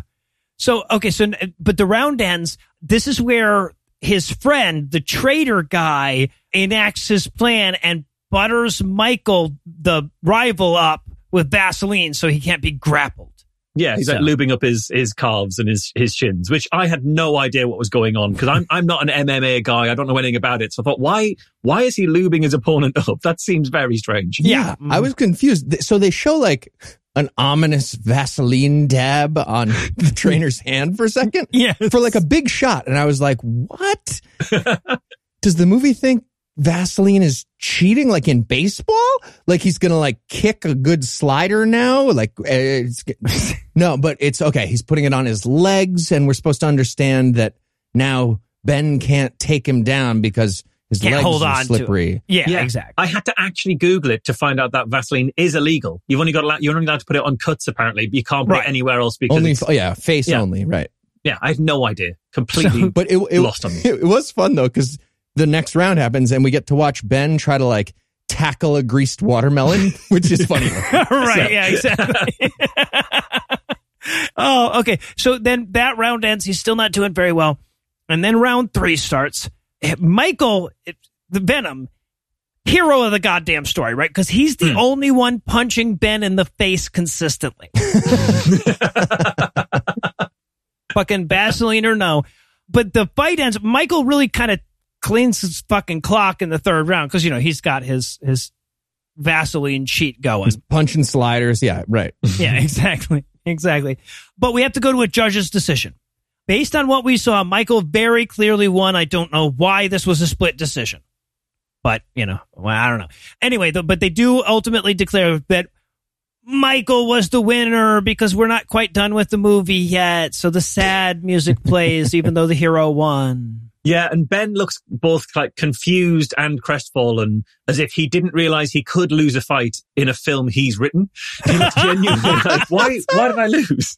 Like, you wrote this. And I did enjoy that this is the first time Dad showed up and he noticed. So he looks over and Dad's there the first time ever. And Dad's like, see, this is why I wasn't going to show up. You lose everything. You're the worst. You see how this backfired? I love Luke more. Yeah. So Mopey Ben goes back to the locker room after his loss, and the guy that he beat in the first round of the tournament is there waiting to beat the fuck out of him. I'm like, okay, well, maybe this guy's the hero. Yeah. Why does he beats Ben up for Ben having beaten him up in a tournament? Right. If Ben's already beaten you up once, he could probably do it again. Like, he's demonstrated he's capable of beating you up. It's a ballsy move to then go after him again. Yeah, right. But as he's getting his ass kicked by this guy, Dad runs in to stop him. Now, I love this shit because John Schneider clearly said, okay, well, I get to kick at least one guy's ass, right? And they're like, well, these characters are all like MMA fighters that have been training and are in immaculate shape. He's like, okay, so one of them will probably have to sucker punch me to take me down, huh? And they're like, yeah, fine, man. Yeah. Fine. And so what ends up happening is the dad takes on 2 MMA fighters, basically, and comes out okay, which just sends the message that MMA fighters aren't all that. Right? If you're just an average middle-aged man, you can take out 2 MMA fighters. It totally undercuts the whole thing. It's that old man strength. No, that's it. Yeah, exactly. He's 59, so he's got all of the old man strength. Yeah. Oh, God. So, yeah. And so now John Schneider is laying on top of Ben and they're both getting kicked and punched in slow motion. And I'm like, all right. And credits. Credits? That would have been an amazing ending. Right. It was just like, man, see, the one time I do something with you, we both lose. We got beat up. You're the worst. Credits. But no, Dad and Ben go home all beat up and shitty. There's this great moment where Mom's like, oh, does it hurt? And he's like, yeah, it fucking hurts. Look at us. But yeah, so Mom like starts nursing Dad's cuts and bruises and shit. And then Ben gets mad, I think because she's paying more attention to Dad than she's paying to him. I don't know. Yeah, I couldn't tell why he left, whether it was that or whether he was meant to be getting something for his dad. But if he was, I assume he'd gone to get something to help his dad, but then gets sidetracked by things that are all about him, yet again, leaving his loved ones to be harmed while he just focuses on his own personal pain. Okay. Yeah, that tracks. Right. No, that makes more sense. Yeah. That's what happens. He goes off and it's so stupid and like screenwriting 101, but even worse. He goes and he sees an old tape, like a home movie tape it basically says like Ben being loved even though he sucks. Christmas 95 on the side. Yeah.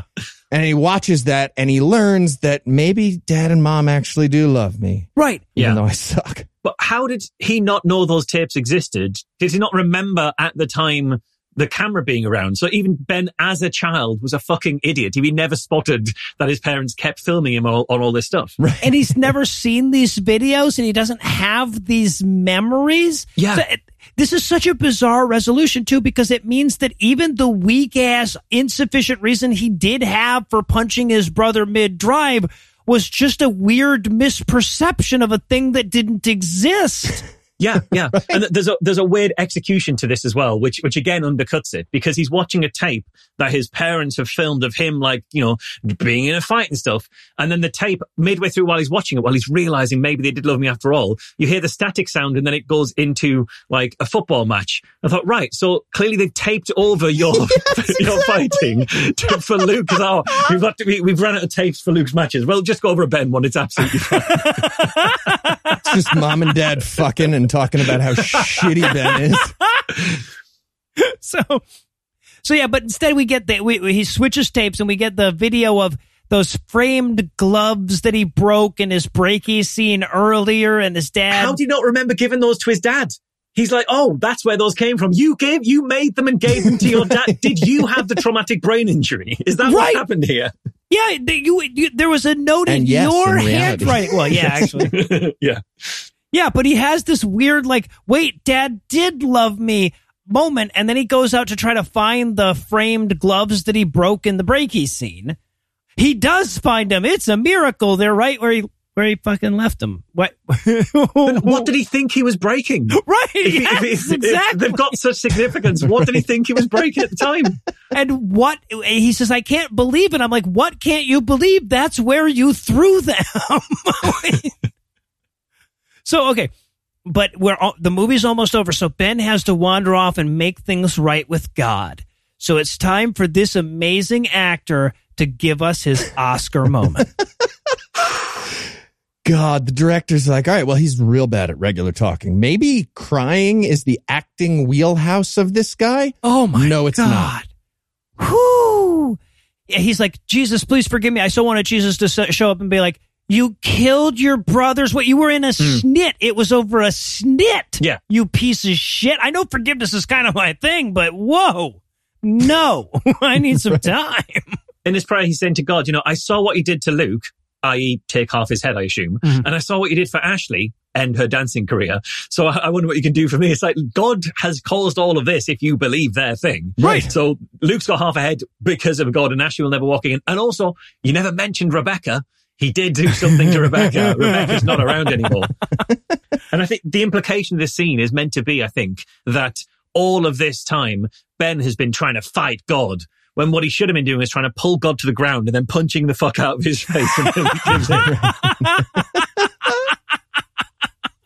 Hey, no, you got to touch your leg with a foreskin is what that's what'll do the trick. He actually says, why do you love me, God? Yes. During this moment. Uh-huh. And I wanted God to just like come into the frame and be like, leading the witness, I reject the premise. That's not. No. All right, but now that Ben's made good with God, he goes in to make things right with his dad.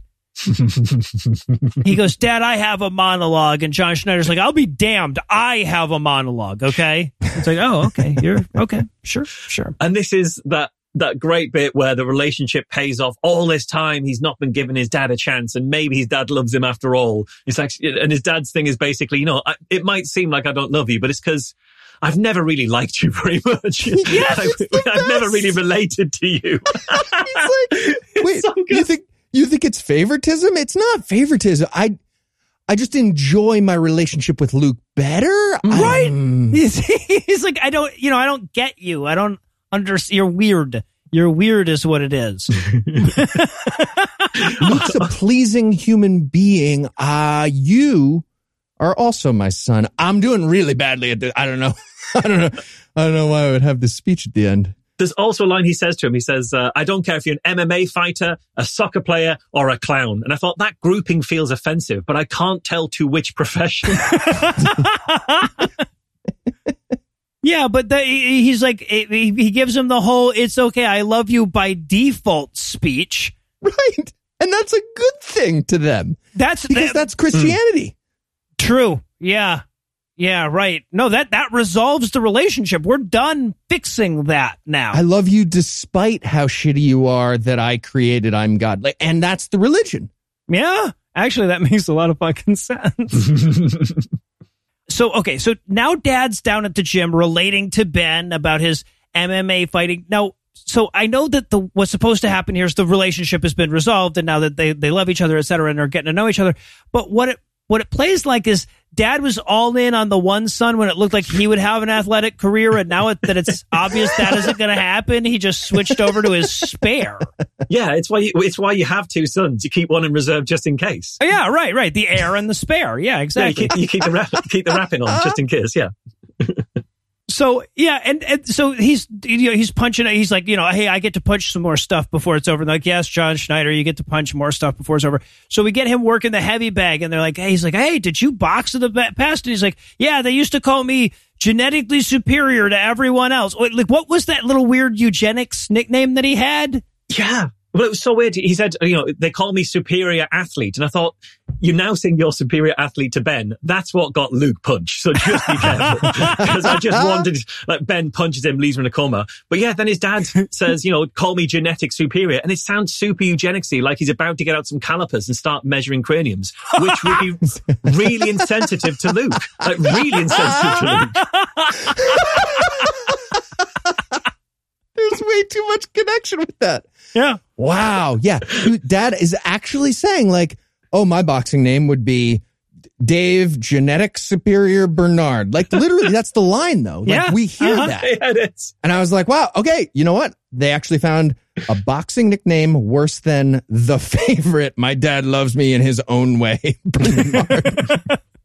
And then the boss comes out and he's like, hey, I got good news. They're overturning the judge's decision because Michael cheated with all that KY jelly lather. There's going to be a rematch. And they're like, are you sure we've got time in the movie for a rematch? It's just, there's like 6 minutes of runtime left. Also, I'm pretty sure the cheater doesn't get a do-over. No! Why would he get another fucking fight? I don't think he gets to do it again.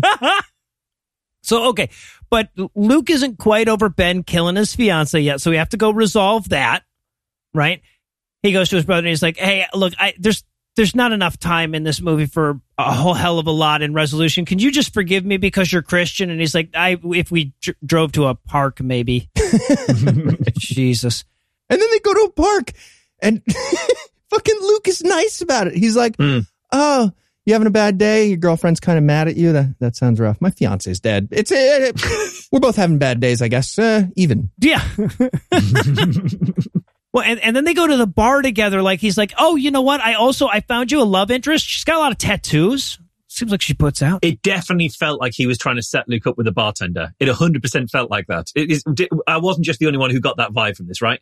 No. I honestly thought like that the movie was actually surprised that they didn't hit it off, right? Yeah. I like the bartender. I mean, the bet is really weird, but I like her. Make a whole hell lot of sense. She's a weird trophy collector, but she had some stuff going on. But they go to the bar and he's like, hey, this is Julia. We have a weird bet. I don't know if I just won or lost, but something happened there. We all throw the chips in the air now. Whee! I don't know. Whatever lands inside the circle. Lose, win? What? Yeah. But then Ashley shows up, and Ashley apparently isn't talking to Ben because of all of her best friend killing and ankle shattering that he did. Yeah, but the way Ben reacts to Ashley turning up is as if she'd found him fucking the bartender over the bar. That's the way he runs this scene. Like, he's like, terribly embarrassed and shocked to be caught with her. You're just in a bar talking. It's fine. You don't know how to react here. So she's like, oh, I don't want to see you. So she turns around to leave, and he goes, I've changed, though. I said I'm sorry to my driveway. You should please. And then she stops, and she's like, okay, it's time for your big moment, time for your big line, your had me at hello moment. And he goes, I want you, Ashley. And she's like, really? That's the fucking line? That's okay. That's what you had? But Noah delivered it way too well just now. Oh, yeah. Way too well. So you remember at the beginning of the music when it was like Dawson's Creek being done by Ace of Base, but they're not native English speakers either, so they're having trouble. He manages to have like 12 different weird commas and wrong italics in "I love you, Ashley," or whatever the fuck the line was. It's so rough. Yeah, it's absolutely all over the place. I've changed. I want you. Yeah. It's great because he tells that and she says she hates him. And I thought, yes, Ashley, I'm on your side now. And credits. Yeah. Yeah, exactly. Oh, God. And then we have to resolve the fucking Barracuda, the car that they've been fixing up. So. Oh, right. Yeah, no, they tie the movie together right here. Right. Yeah, exactly. It all works out in the end. So, yeah. And so apparently Dad and Ben have been working on the car without Luke knowing it so that when he goes to work on the car, it'll already be fixed. And I'm like, wait, isn't the fun of rebuilding a car rebuilding the car? Yeah, exactly. But apparently not. It's like, I bought you a puzzle and assembled it. Here you go. What? You got me a finished puzzle? I got you Spider-Man Miles Morales. It's at 100%. There you go. And again, there's just a very fun little moment of how bad Ben is at rolling with whatever's happening. They finish the car. Dad goes to do a high five.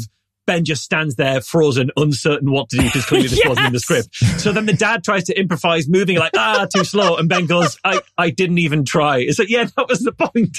You were meant to try, you fucking idiot. It's so weird. The movie's encapsulated so goddamn well in this tiny little moment. Yeah, exactly.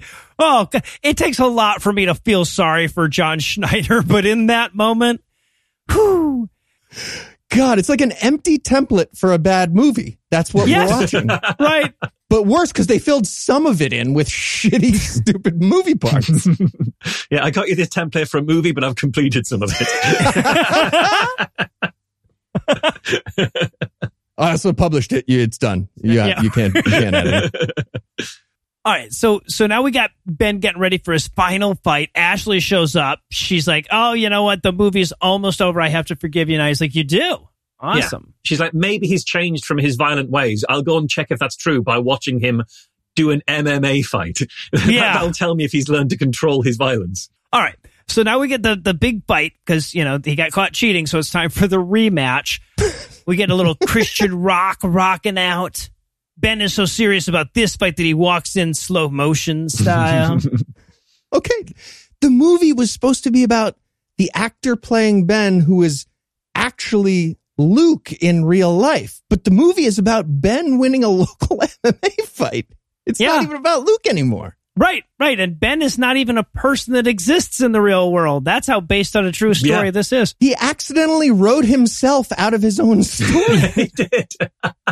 So, all right. So it's time for the fight with Michael. Now, I love the way this fight goes because he clearly knows that the bad guy, he doesn't know he's the bad guy of the movie, right? He thinks the rival is. So he knows that the bad guy should cheat, but they overdo it. So like the entire fight, this guy's like gouging his eyes, kicking him in the nuts, ripping out his fingernails, fucking blackmailing him. It's insane.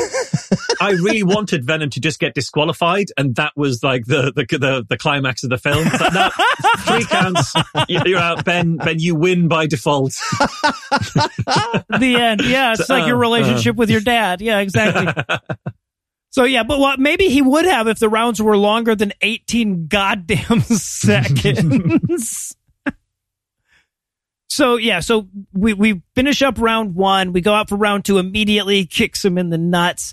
And which I love because I love watching this character get kicked in the nuts. So he really needs to get kicked in the nuts a lot. But he's not fighting very good, damn it. He needs a pep talk from Dad. Who knows absolutely, even in the world universe of this movie, knows absolutely nothing about MMA. That's correct. That's true. And Dad says, "You can do this." And that's my entire speech. Yeah. He's like, I would give you a longer speech, but there's 90 seconds left in this goddamn movie, so you can do it. And he's like, I can do it. So they go out for round 3, and he's bobbing, and he's weaving, and he's a totally different fighter now. Oh, and of course, we have to have Luke do something during this fight. So once Michael gets on top of him and starts ground and pounding, Luke starts the favorite favorite chant, just so that we could be reminded how stupid his nickname is. It's such a bad nickname. And chant, because it's like not exactly the right amount of Favorite. Yeah, exactly. Yeah, that second syllable just gets thrown away every time. Favorite. Yeah. I feel like everybody should be chanting, okay, but still you killed a woman. Still you killed a woman. Even if you win, you killed a lady very recently. Your fault. Manslaughterer. Right.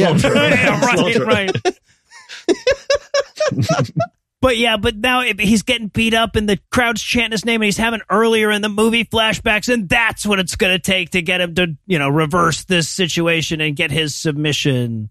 So the crowd goes wild. And the end of this fight, you'd have thought you end with a knockout. You end with something dramatic. And their dramatic ending is an arm lock where it literally ends with them lying down and then not moving for a bit. Right. Until it's done.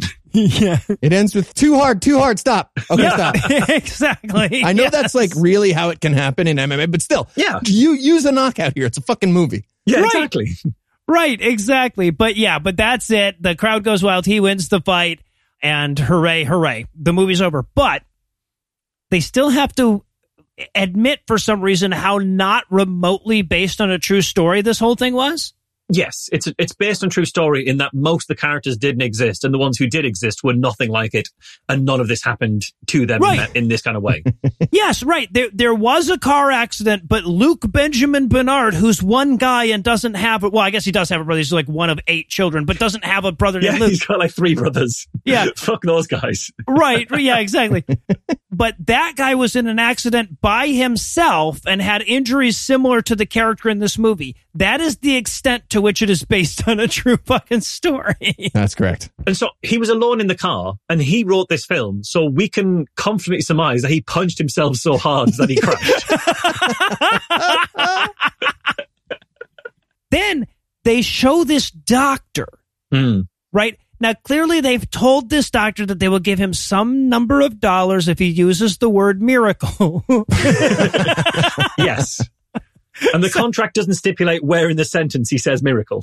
Right, yeah, exactly. He's very clear on that. Yeah, he throws like 9 different qualities. He's like, and when you think about it, you would be tempted to use the word colloquially. Yeah. The doctor couches so much that the word miraculous is in a different area code to the start of the sentence. Right. Yeah, exactly. He even says, he's like, well, yeah, it's I can count the number of people I've seen heal from an injury this serious on one hand. And I'm like, so it's more than one. Yeah. Also, you know what I enjoy in a sandwich? Miracle Whip. I'm done. There.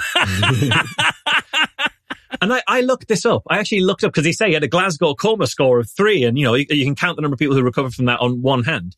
And so I actually looked up the mortality rate for his diagnosis of like the dilated pupils and stuff. 80% of people will die. So there was a 20% chance of recovery. But one of the other things that's a factor in recovery is the age of the person involved. The younger, the better. Right. So he was already at the younger end of the scale, so higher than that chance of recovery. So it was better than a 1 in 5 chance. That's not a miracle. Not miracle odds. No. That's more likely than a dice roll. Better than rolling a 1. Yeah, exactly. Yeah. Well, and then keep in mind, there's 4 movies they didn't make about people who just died, right? Yeah, exactly. Like, Jesus fucking Christ. But then we close on video of the real Luke Benjamin Bernard at the National Day of Prayer. Basically next to Mike Lindell at some event. Yeah. Right. Yes. And even there, he's going like, I was miraculously healed by God. Now, I know a lot of you guys prayed for stuff that you didn't get. Anyway, so but I was fine. I'm fine. That's what matters. I'm fine. And I wrote this entire film within a month of recovering from a traumatic brain injury. Can you believe that? Yeah, yes. Yes. No, I 100%. Very much reads. Can I like give you that. a note? 2 months. Try 2 months. just see how it feels. Try to. Yeah. What's the opposite of a humble brag that you do by accident? An arrogant look stupid by accident. Yeah, right. Know. Yeah, that's what we closed on. And that's it, and that's all. And that's going to do it for our review of The Favorite, but it's not going to do it for the episode just yet, because we still need to beat our heads against this wall again next week. So Heath, tell us, what's on deck? We got Full Court Miracle. Oh, 3 sportsing movies in a row. Wonderful. from me. All right. So with that to look forward to, we're going to bring episode 327 to a merciful close. Once again, a huge thanks to Marsh for hanging out with us today. Be sure to check the show notes for links to all the other stuff he does. And perhaps even a huger thanks to all the Patreon donors that help make the show go. If you'd like to count yourself among their ranks, you can make a per episode donation at patreon.com/godawful and thereby earn early access to an ad-free version of every episode. You can also help a ton by leaving a 5-star review and by sharing the show on all your various social media platforms. And if you enjoyed this show, be sure to check out our sibling shows, The Scathing Atheist, Citation Needed, D&D Minus, and The Skeptocrat, available wherever podcasts live. If you have questions, comments, or cinematic suggestions, you can email godawfulmovies@gmail.com. Legal services for this podcast are provided by the law offices of P. Andrew Torres. Tim Robertson handles our social media. Our theme song was written and performed by Ryan Slotnick of The Trust on Mars, and all other music was written and performed by our audio engineer Morgan Clark and was used with permission. Thanks again for giving us a chunk of your life this week. For Heath Enright and Eli Bosnick, I'm No Illusions. Promise to work hard to earn another chunk next week. Until then, we'll leave you with the Breakfast Club close. Princess Diana's family didn't pray enough. Now, Neither did Vin Diesel. when it comes down to it, Family. Ben went on to have still murdered somebody and ruined his brother's life. That needs to be restated. Luke Benjamin Bernard went on to release a 9/11 themed commemorative workout regime. So, personal growth.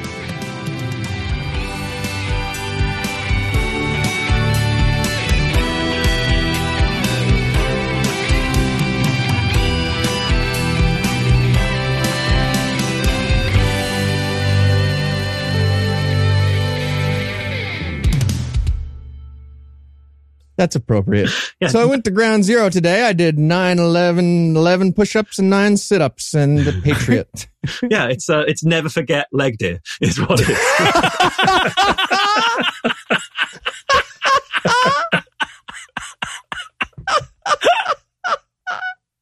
The preceding podcast was a production of Puzzle and a Thunderstorm, LLC. Copyright 2021. All rights reserved.